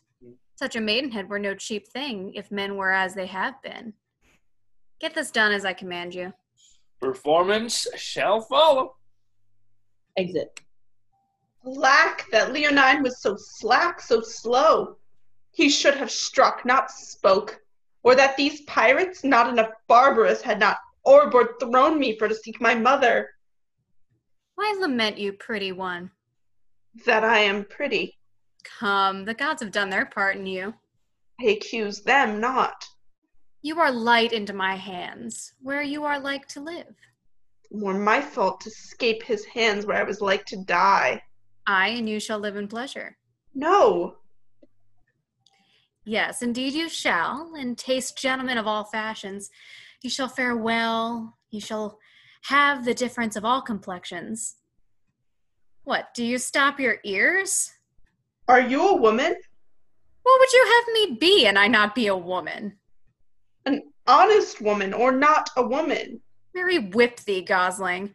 I think I shall have something to do with you. Come, you're a young, foolish sapling, and must be bowed as I would have you. Gods defend me. If it please the gods to defend you by men, then men must comfort you, men must feed you, men must stir you up. Bolt's returned. Re-enter Bolt. Now, sir, hast thou cried her through the market? I have cried her almost to the number of her hairs. I have drawn her picture with my voice.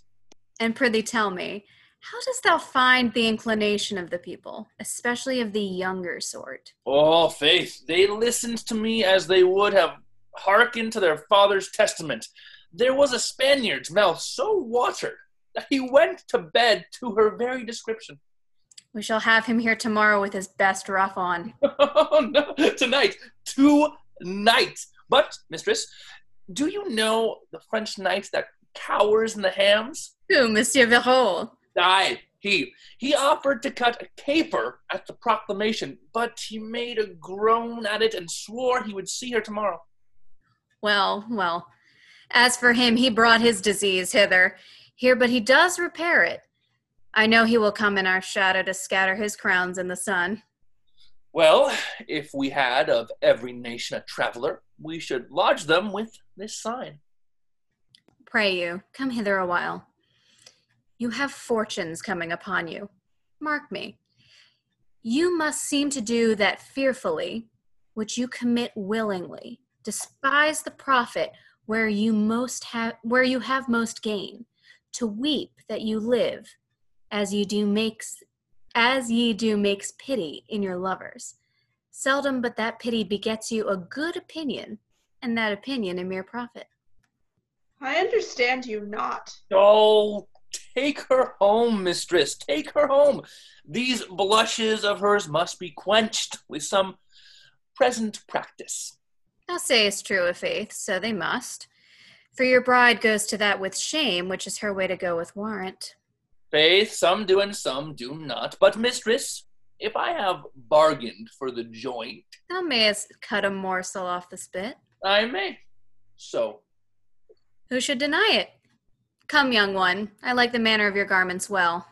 Aye, by my faith, they shall not be changed yet. Bolt, spend thou that in the town. Report what a sojourner we have. You'll lose nothing by custom. When nature flames this piece, she meant thee a good turn. Therefore, say what a paragon she is, and thou hast the harvest out of thine own report. I warrant you, mistress, thunder shall not so awake the bed of eels, as my giving out her beauty stir up the lewdly inclined. I'll bring home some tonight. Come your ways. Follow me. Fires be hot, knives sharp, or waters deep. Untied I still my virgin knot will keep. Diana, aid my purpose. What have we to do with Diana? Pray you, will you go with us? Exit scene 3, Tarsus, a room in Cleon's house. Enter Cleon and Dionysa. Why, are you foolish? Can it be undone? Oh, Dionysa, such a piece of slaughter the sun and moon ne'er looked upon. I think you'll turn a child again. Were I chief lord of all this spacious world, I'd give it to undo the deed. Oh, lady, much less in blood than virtue, yet a princess to equal any single crown of the earth in the justice of compare, oh, villain Leonine, whom thou hast poisoned too. If thou hadst drunk to him, it had been a kindness becoming well thy fact. What canst thou say when noble Pericles shall demand his child? That she is dead. Nurses are not the fates to foster it, nor ever to preserve. She died at night. I'll say so. Who can cross it? Unless you play the pious innocent and for an honest attribute cry out, she died by foul play. Oh, go to. Well, of all the faults beneath the heavens, the gods do like this worst. Be one of those that think the petty wrens of Tarsus will fly hence, and open this to Pericles. I do shame to think of what a noble strain you are, and how coward a spirit. To such proceeding, whoever but this approbation added, though not his prime consent, he did not flow from honorable sources. Be it so then. Yet none does know, but you, how she came dead, nor none can know, Leonine being gone. She did disdain my child, and stood between her and her fortunes. None would look on her, but cast their gazes on Marina's face, whilst ours was blurted at, and held a malkin not worth the time of day. It pierced me through, and though you call my course unnatural, you not your child well-loving, yet I find it greets me as an enterprise of kindness performed to your sole daughter. Heavens forgive it. And as for Pericles, what should he say? We wept after her hearse, and yet we mourn. Her monument is almost finished, and her epitaphs in glittering golden characters express a general praise to her, and care in us at whose expense 'tis done.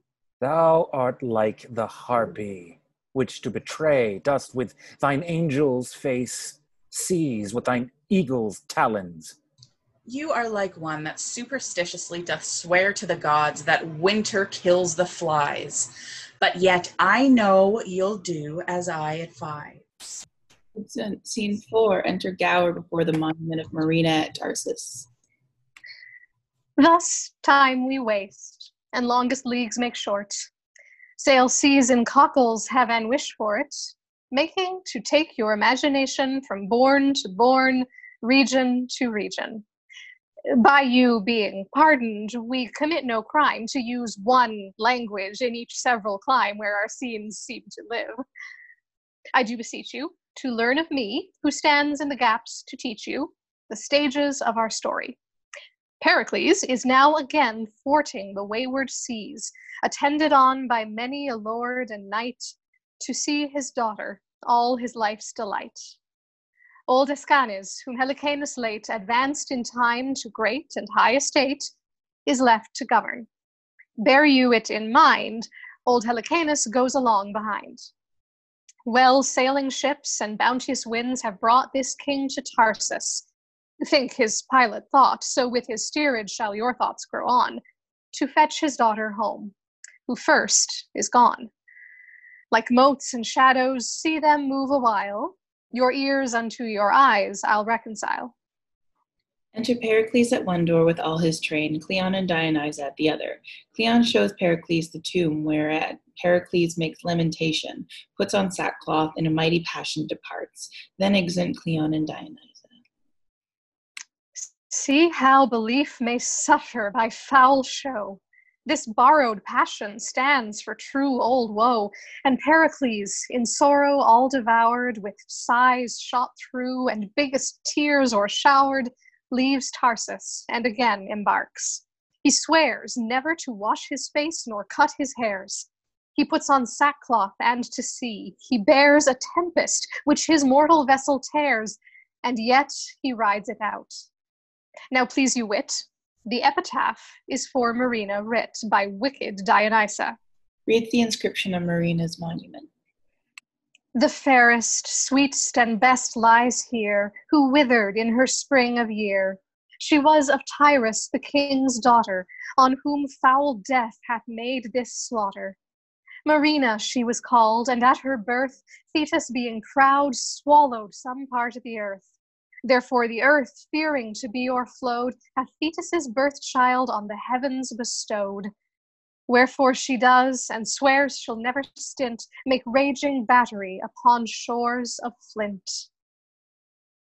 No visor does become black villainy so well as soft and tender flattery. Let Pericles believe his daughter's dead, and bear his courses to be ordered by Lady Fortune, while our scene must play his daughter's woe, and heavy well-a-day in her unholy service. Patience, then, and think you now are all in Mytilene. Exit. Scene 5, Mytilene, a street before the brothel. Enter from the brothel 2 gentlemen. Did you ever hear the like? Ooh, no, nor never shall do in such a place as this, she being once gone. Huh. But to have divinity preached there, did you ever dream of such a thing? No, come, I am no more for bawdy houses. Shall's go hear the Vestal sing? I'll do anything now that is virtuous, but I am out of the road of rutting forever. Exit. Scene 6, the same, a room in the brothel, enter Pander, Bod, and Bolt. Well, I had rather than twice the worth of her. She had ne'er come here. Fie upon her. She's able to freeze up the god Priapus and undo a whole generation. We must either get her ravaged or be rid of her. When she should do for clients her fitment, and do me quick the kindness of our profession, she has me her quirks, her reasons, her master reasons, her prayers, her knees, that she would make a Puritan of the devil if he should cheapen a kiss of her. Faith, I must ravish her, or she'll disfurnish us of all our cavaliers and make our swearers priests. The pox upon her green sickness for me. Faith, there's no way to be rid on it but by the way to the pox. Here comes the Lord Lysimachus disguised. We should have both lord and loan, if the peevish baggage would but give way to customers. Enter Lysimachus. How now? How a dozen of virginities? Now the gods to bless your honor. I am glad to see your honor in good health. You may so. 'Tis the better for you that your resorters stand upon sound legs. How now? Wholesome inquiry have you, that a man may deal with all, and defy the surgeon. We have one here, sir, if she would, but there never came her like in Mytilene. If she'll do the deed of darkness, thou wouldst say. Your honor knows what 'tis to say well enough. Well, call forth, call forth. For flesh and blood, sir, white and red, you shall see a rose. And she were a rose indeed, if she had butts. What, prithee? Oh, sir, I can be modest. That dignifies the renown of a bawd no less than it gives good report to a number to be chaste. Exit Bolt. Here comes that which grows to the stalk. Never plucked yet, I can assure you. Re-enter Bolt with Marina. Is she not a fair creature? Faith. She would serve after a long voyage at sea. Well, there's for you. Leave us. I beseech your honor, give me leave. A word and I'll have done presently. I beseech you do. First, I would have you note, this is an honorable man. I desire to find him so that I may worthily note him. Next, he is the governor of this country, and a man whom I am bound to. If he govern the country, you are bound him indeed. But how honorable he is in that, I know not. Pray you, without any more virginal fencing, will you use him kindly? He will line your apron with gold. What he will do graciously, I will thankfully receive. Have you done? My lord, she's not paced yet.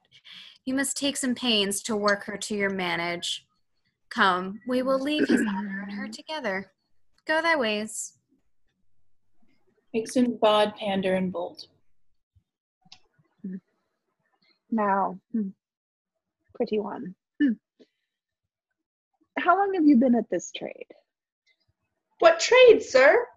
Why, I cannot name, but I shall offend. I cannot be offended with my trade.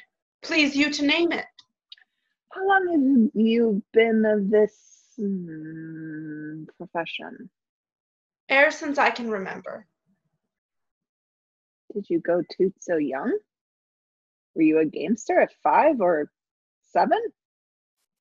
Earlier too, sir, if now I be one. Well, why, the house you dwell in proclaims you to be a creature of sail. Do you know this house to be a place of such resort, and will come into it? I hear say you are of honorable parts, and are the governor of this place. Why, hath your principal made known unto you who I am? Who is my principal? Why, you're her woman, she that sets seeds and roots of shame and iniquity. You have heard something of my power, and so stand aloof for more serious wooing.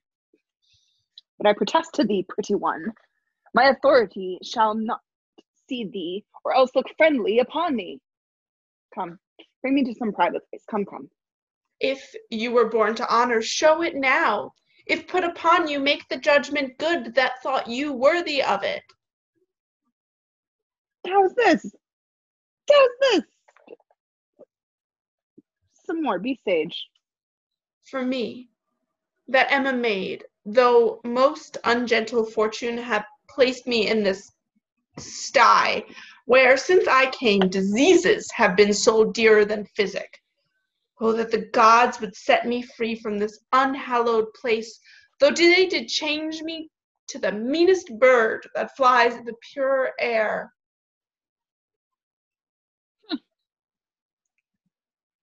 I did not think thou couldst have spoke so well. Ne'er dreamed thou couldst. Had I brought hither a corrupted mind, Speech hath altered it. Here's gold for thee. Persevere in that clear way thou goest, and the gods strengthen thee. The good gods preserve you. For me? Be you thoughten that I came with no ill intent. For to me the very doors and windows savor vilely. Fare thee well. Thou art a piece of virtue, and I doubt not but thy training hath been noble. Here's more gold for thee. The curse upon him, die he like a thief that robs thee of thy goodness. Thou dost hear from me, it shall be for thy good. We enter Bolt. I beseech your honor one piece for me. Avaunt, thou damned doorkeeper! Your house, but for this virgin that doth prop it, would sink and overwhelm you. Away! How's this? Oh. We must take another course with you. If your peevish chastity, which is not worth a breakfast in the cheapest country under the cope, shall undo a whole household, let me be gelded like a spaniel. Come your ways. Whither would you have me? I must have your maidenhead taken off, or the common hangman shall execute it. Come your ways. We'll have no more gentlemen driven away. Come your ways, I say. Re-enter Bod. How now? What's the matter? Oh, worse and worse, mistress. She has here spoken holy words to the Lord Lysimachus. Oh, abominable. She makes our profession as it were to stink afore the face of the gods. Mary, hang her up forever. The nobleman would have dealt with her like a nobleman, and she sent him away as cold as a snowball, saying his prayers too. Bolt, take her away. Use her at thy pleasure. Crack the glass of her virginity, and make the rest malleable. And if she were a thornier piece of ground than she is, she shall be plowed. Hark, you gods! He conjures, away with her. What that she never had come within my doors. Mary, hang you. She's born to undo us. Will you not go the way of womankind? Mary, come up, my dish of chastity with rosemary and bays. Come, mistress, come your ways with me. Whither wilt thou have me? To take from you the jewel you hold so dear. Prithee, tell me one thing first. Come now, your one thing. What canst thou wish thine enemy to be? Why, I could wish him to be my master, or rather, my mistress. Neither of these are so bad as thou art, since they do better thee in their command. Thou holdst a place for which the painedest fiend of hell would not in reputation change. Thou art the damned doorkeeper to every coistrel that comes inquiring for its tib. To the choleric fisting of every rogue thy ear is liable. Thy food is such as hath been belched on by infected lungs. What would you have me do? Go to the wars, would you? Where a man may serve 7 years for the loss of a leg, and have not money enough in the end to buy him a wooden one? Do anything but this thou doest. Empty old receptacles or common shores of filth serve by indenture to the common hangman. Any of these ways are yet better than this. For what thou professest, a baboon, could he speak, would own a name too dear. Oh, that the gods would safely deliver me from this place. Here's gold for thee. If that thy master would gain by thee, proclaim that I can sing, weave, sew, and dance with other virtues, which I'll keep from boast, and I will undertake all these to teach. I doubt not but this populous city will yield many scholars. But Can you teach all this you speak of? Prove that I cannot. Take me home again and prostitute me to the basest groom that doth frequent your house. Well, I will see what I can do for thee. If I can place thee, I will. But among honest women. Faith, my acquaintance lies little amongst them. But since my master and mistress have bought you, there's no going but by their consent. Therefore, I will make them acquainted with your purpose, and I doubt not, but I shall find them tractable enough. Come, I'll do for thee what I can. Come your ways. Exit. Act 5, enter Gower. Marina thus the brothel scapes, and chances into an honest house, our story says. She sings like one immortal, and she dances as goddess-like to her admired lays. Deep clerks she dumbs, and with her needle composes nature's own shape of bud, bird, branch, or berry, that even her art sisters the natural roses. Her inkle silk twin with the rubied cherry, that pupils lacks she none of noble race, who pour their bounty on her, and her gain she gives the cursed bawd. Here we her place, and to her father turn our thoughts again, where we left him on the sea. We there him lost, whence, driven before the winds, he is arrived here where his daughter dwells. And on this coast, suppose him now at anchor. The city strived gods Neptune's annual feast to keep, from whence Lysimachus our Tyrian ship espies, his banners sable, trimmed with rich expense, and to him in his barge with fervor hies. In your supposing, once more put your sight of heavy Pericles. Think this his bark, where what is done in action, more, if might, shall be discovered. Please you, sit and hark. Exit. Scene 1, on board Pericles' ship of Mytilene. A close pavilion on deck with a curtain before it. Pericles within it, reclined on a couch. A barge lying beside the Tyrian vessel. Enter 2 sailors, one belonging to the Tyrian vessel, the other to the barge. To them, Helicanus. Where is Lord Helicanus? He can resolve you. Oh, here he is. Sir, there's a barge put off from Mytilene, and in it is Lysicamus, the governor, who craves to come aboard. What is your will? That he have his. Call up some gentlemen. Oh, gentlemen, my lord calls. Enter 2 or 3 gentlemen.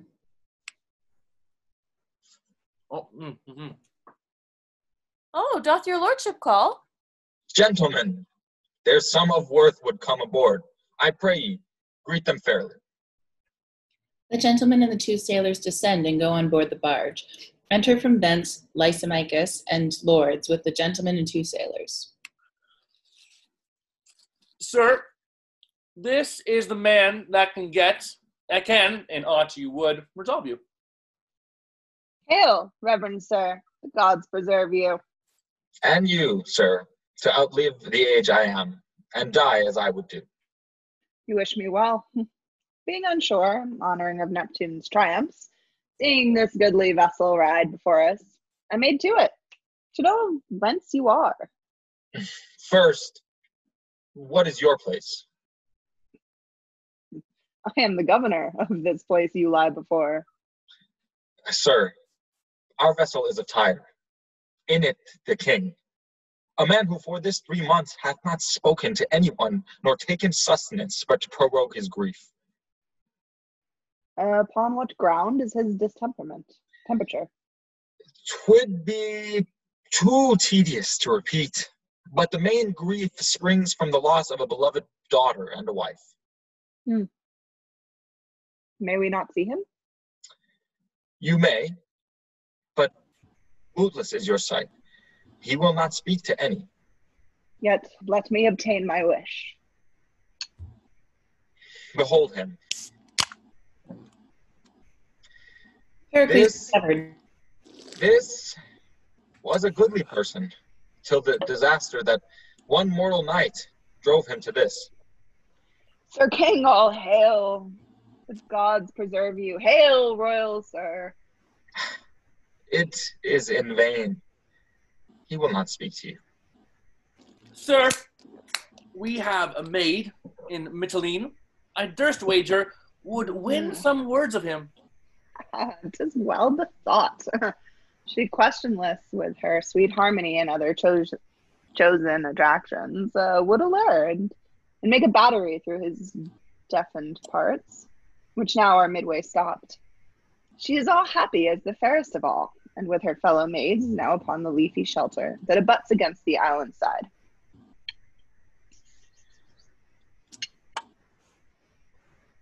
Whispers a lord who goes off in the barge with Lysimachus.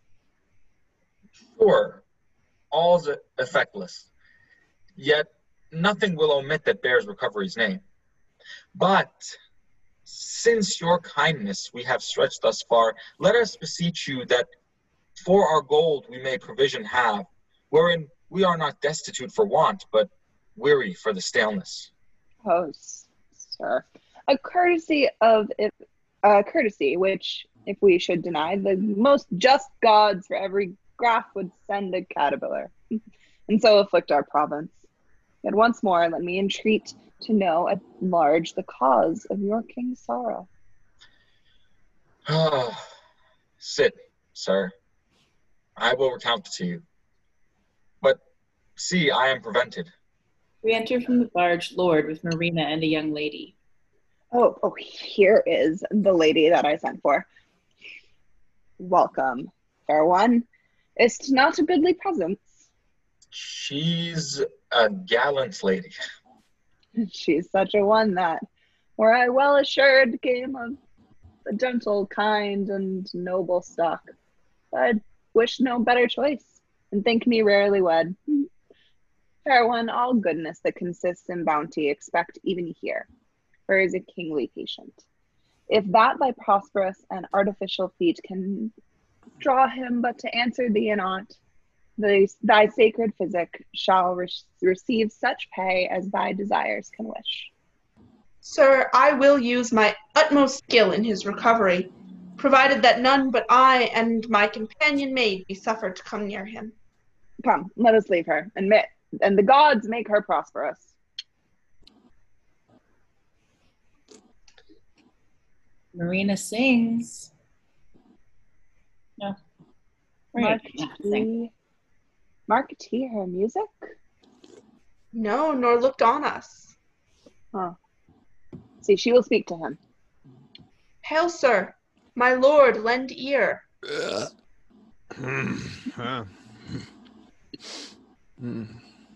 I am a maid, my lord, that ne'er before invited eyes, but have been gazed on like a comet.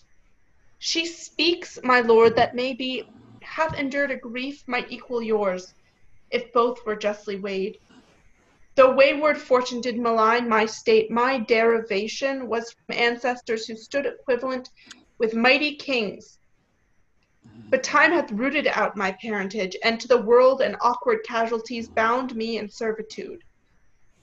I will desist, but there is something glows upon my cheek and whispers in mine ear, go not till he speak. My fortunes. Parentage. Good parentage. To equal mine. Was it not thus? What say you? I said, my lord, if you did know my parentage, you would not do me violence. I do think so. Pray you, turn your eyes upon me.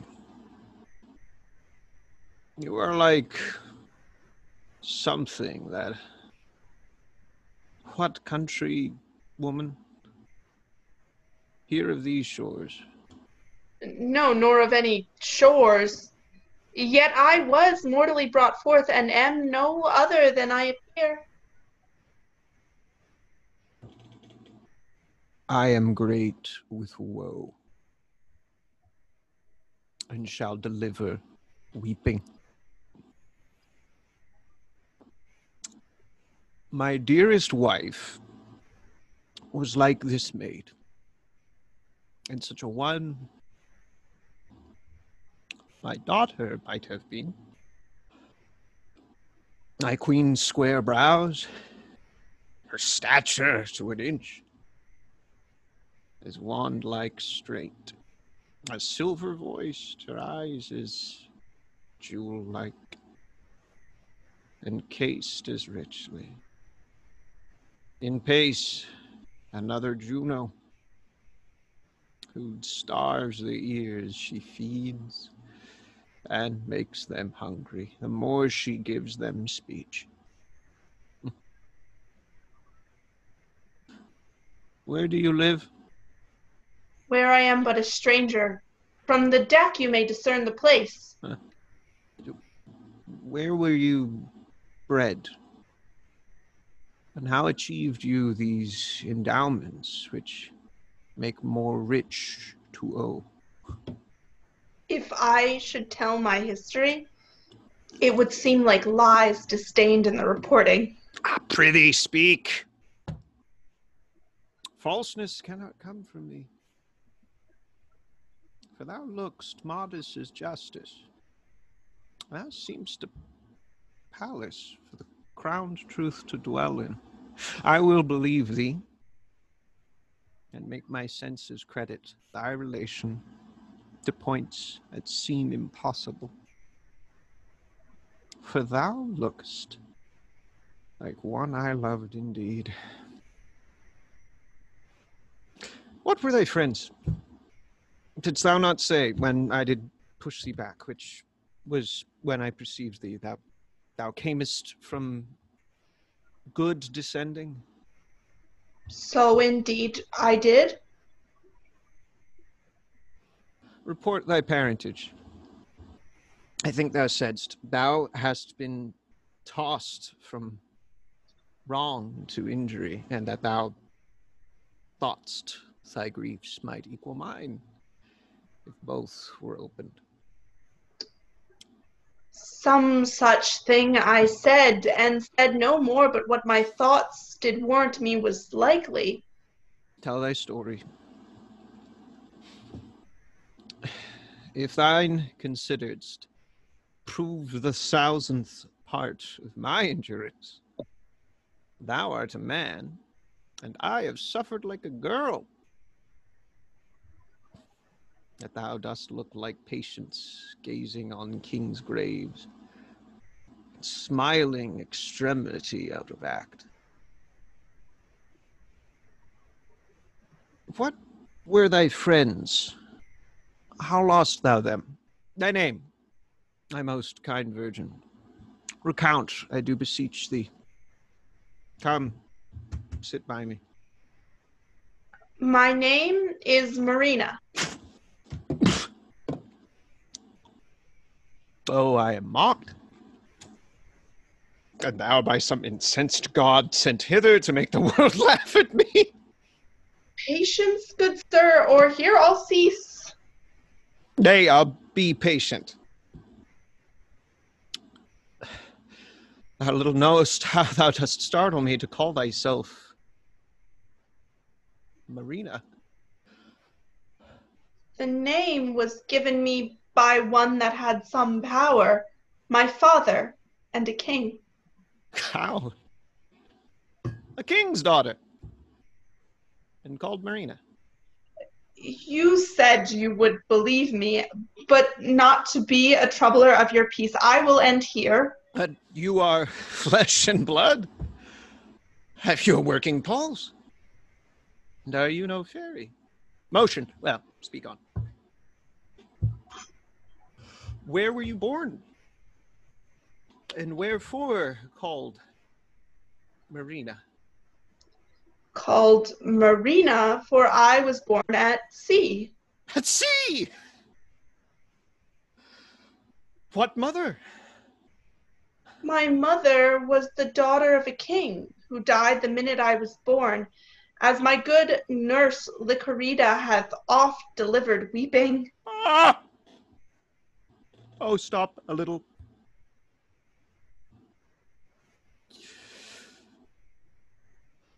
This is the rarest dream that ere dull sleep did mock sad fools withal. This cannot be. My daughter's buried. Well, where were you bred? I'll hear you more to the bottom of your story and never interrupt you. You scorn. Believe me, 'twere best I did give o'er. I believe you by the syllable of what you shall deliver. Yet give me leave. How camest you in these parts? Where were you bred? The king, my father, did in Tarsus leave me, till cruel Cleon, with his wicked wife, did seek to murder me. And having wooed a villain to attempt it, who, having drawn to do it, a crew of pirates came and rescued me, brought me to Mitylene. But, good sir, whither will you have me? Why do you weep? It may be you think me an impostor. No, good faith, I am the daughter to King Pericles, if good King Pericles be.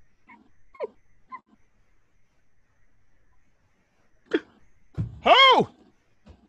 Helicanus! Calls my lord. Thou art a grave and noble counselor, most wise and general. Tell me, if thou canst, what this maid is, or what is like to be, that has thus made me weep. I know not. But here is the regent, sir, of Mitylene, speaks nobly of her. She would never tell her parentage. Being demanded that, she would sit still and weep. Oh, Helicanus, strike me, honored sir, give me a gash, put me to present pain, lest this great sea of joys rushing upon me o'erbear the shores of my mortality, and drown me with their sweetness. Oh, come hither, thou that begett'st him that did thee beget, thou that was born at sea, buried at Tarsus, and found at sea again. Oh, Helicanus, down on thy knees, thank the holy gods as loud as thunder threatens us. This is Marina. What was thy mother's name? Tell me but that, for truth can never be confirmed enough. Thou doubt'st, did ever sleep. First, sir, I pray, what is your title? I am Pericles of Tyre. But tell me now my drowned queen's name, as in the rest you said thou hast been godlike perfection, the heir of kingdoms, and another like to Pericles, thy father. Is it no more to be your daughter than to say my mother's name was Thaisa? Thaisa was my mother, who did end the minute I began. Now, blessings on thee. Rise, thou art my child. Give me fresh garments. God, what? Mine own, Helicanus. She is not dead, as she should have been. By savage Cleon, she shall tell thee all. When thou shalt kneel and justify in knowledge, she is thy very princess. Who is this? Sir, 'tis the governor of Mitylene, who, hearing of your melancholy state, did come to see you. I embrace you! Give me my robes. I'm wild in my beholding. Oh, heavens bless my girl. But hark, what music? Tell Helicanus, my Marina, tell him, or point by point, for yet he seems to doubt how sure you are my daughter. But what music? My lord, I hear none. None? The music of the spheres! List, my Marina. It's not good to cross him. Give him way. Rarest, how do ye not hear? My lord, I hear. Music. Most heavenly music. It nips me unto listening, and thick slumber hangs upon mine eyes. Let me rest. Sleeps. A pillow for his head. So leave him all. Well, my companion friends, if this but answer to my just belief, I'll well remember you. Exeunt all but Pericles. Diana appears to Pericles as in a vision. My temple stands in Ephesus. Hie thee thither, and do upon mine altar sacrifice. There, when my maiden priests are met together before the people all, reveal how thou at sea didst lose thy wife, to mourn thy crosses with thy daughters call, and give them repetition to thy life, or perform my bidding, or thou livest in woe. Do it, and happy by my silver bow, awake and tell thy dream. Disappears. Celestial Diane, Goddess Argentine, I will obey thee. Helicanus! Re-enter Helicanus, Lysimachus, and Marina. Sir? My purpose was for Tarsus, there to strike the inhospitable Cleon, but I am for other service first. Towards Ephesus, turn our blown sails. Eftsoons, I'll tell thee why. Shall we refresh us, sir, upon your shore, and give you gold for such provision as our intents will need? Sir, with all my heart. And when you come ashore, I have another suit. You shall prevail. Were to woo my daughter, for it seems you have been noble towards her, sir. Oh, sir, lend me your arm. Come, my Marina. Excellent. Scene 2. Enter Gower before the temple of Diana of Ephesus. Now our sands are almost run, more a little, and then dumb. This, my last boon, give me, for such kindness must relieve me, that you aptly will suppose what pageantry, what feasts, what shows, what minstrelsy and pretty din the regent made in Mitylene to greet the king. So he thrived, that he is promised to be wived to fair Marina, but in no wise I lost my place, till he had done his sacrifice, as Dian bade, whereto, being bound, the interim pray you all confound. In feathered briefness sails are filled, and wishes fall out as they're willed. At Ephesus the temple see, our king and all his company, that he can hither come so soon, is by your fancy's thankful doom. Exit. Scene 3. The temple of Diana at Ephesus. Thaisa standing near the altar as the high priestess. A number of virgins on each side. Cerimon and other inhabitants of Ephesus attending. Enter Pericles with his train, Lysimachus, Helicanus, Marina, and a lady. Hail, Diane! To perform thy just command, I here confess myself king of Tyre, who frighted from my country did wed at Pentapolis the fair Thaisa. At sea in childbed died she, but brought forth a maid child called Marina, who, O goddess, wears yet thy silvery livery. She at Tarsus was named with Cleon, who at 14 years he sought to murder, but her better stars brought her to Mytilene. 'Gainst those shore riding her fortunes, brought the maid aboard us, whereby our own most clear remembrance she made known herself my daughter. Voice and favor, you are, oh, royal Pericles. Thanks. What means the nun? She dies! Help, gentlemen! Noble sir, if you have told Diana's altar true, this is your wife. Reverend Apira, no. I threw her overboard with these very arms. Upon this coast, I warrant you? 'Tis most certain. Look to the lady. Oh, she's but overjoyed.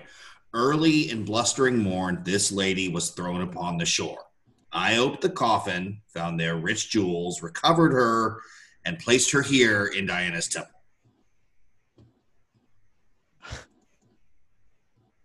May we see them? Great sir, they shall be brought you to my house, whither I invite you. Look, Thaisa is recovered. Oh, let me look. If he be none of mine, my sanctity will to my sense bend no licentious ear, but curb it spite of seeing. Oh, my lord, are you not Pericles? Like him you spake, like him you are. Did you not name a tempest, a birth, and death? The voice of dead Thaisa. That Thaisa am I, supposed dead and drowned.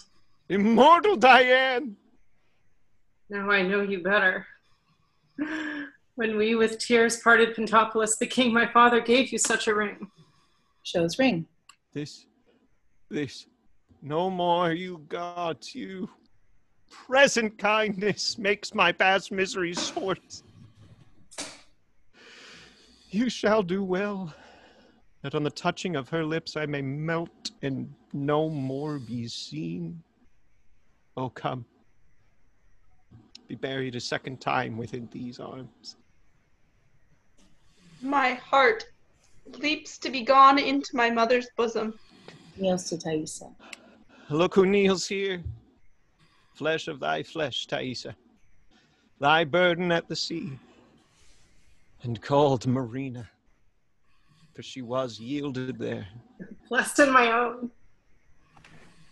Hail, madam, and my queen. I know you not. You have heard me say when I did fly from Tyre, I left behind an ancient substitute. Can you remember what I called the man? I have named him oft. 'Twas Helicanus then. Still confirmation. Embrace him, dear Thaisa. This is he. Now do I long to hear how you were found, how possibly preserved, and who to thank besides the gods for this great miracle.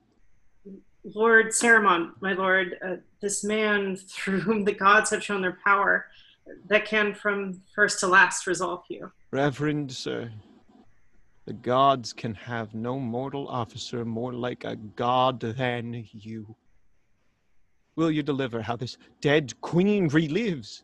I will, my lord. Beseech you, first go with me to my house, where shall be shown you all was found with her.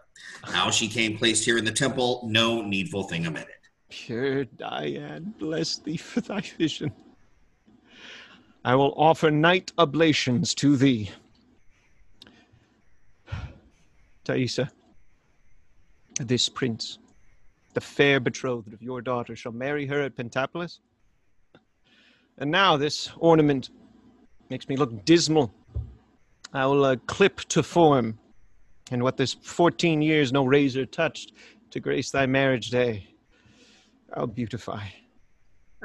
Lord Cerimon hath letters of good credit, sir. My father's dead. Heavens, make a star of him. It there, my queen, will celebrate their nuptials, and ourselves will in that kingdom spend our following days. Our son and daughter shall in Tyrus reign. Lord Cerimon, we do our longing stay to hear the rest untold. Sir, leads the way. Exeunt. Enter Gower. In Antiochus and his daughter, you have heard of monstrous lust, the due and just reward. In Pericles, his queen and daughter seen, although assailed with fortune fierce and keen, virtue preserved fell from fell destruction's blast, led on by heaven and crowned with joy at last. In Helicanus may you well descry a figure of truth, of faith, of loyalty. In reverend ceremony there well appears the worth that learned charity I wears. For wicked Cleon and his wife, when fame had spread their cursed deed and honored name of Pericles, to rage the city turn, that him and his they in his palace burn. The gods for murder seemed so content to punish them, although not done, but meant. So, on your patience evermore attending, new joy wait on you. Here, our play has ending. Thanks. The end. Yay. What a show. Woo! Oh my god. For he is a pirate king. He is a Robin Hood, the pirate king. And it is a glorious thing to be a pirate king. It is hurrah for the pirate king, hurrah for the pirate king. Oh, God. Did you expect them to pick it up, or did you think you were just singing into the book? This is a Gilbert. Miriam should have Never expect anything. Fine then.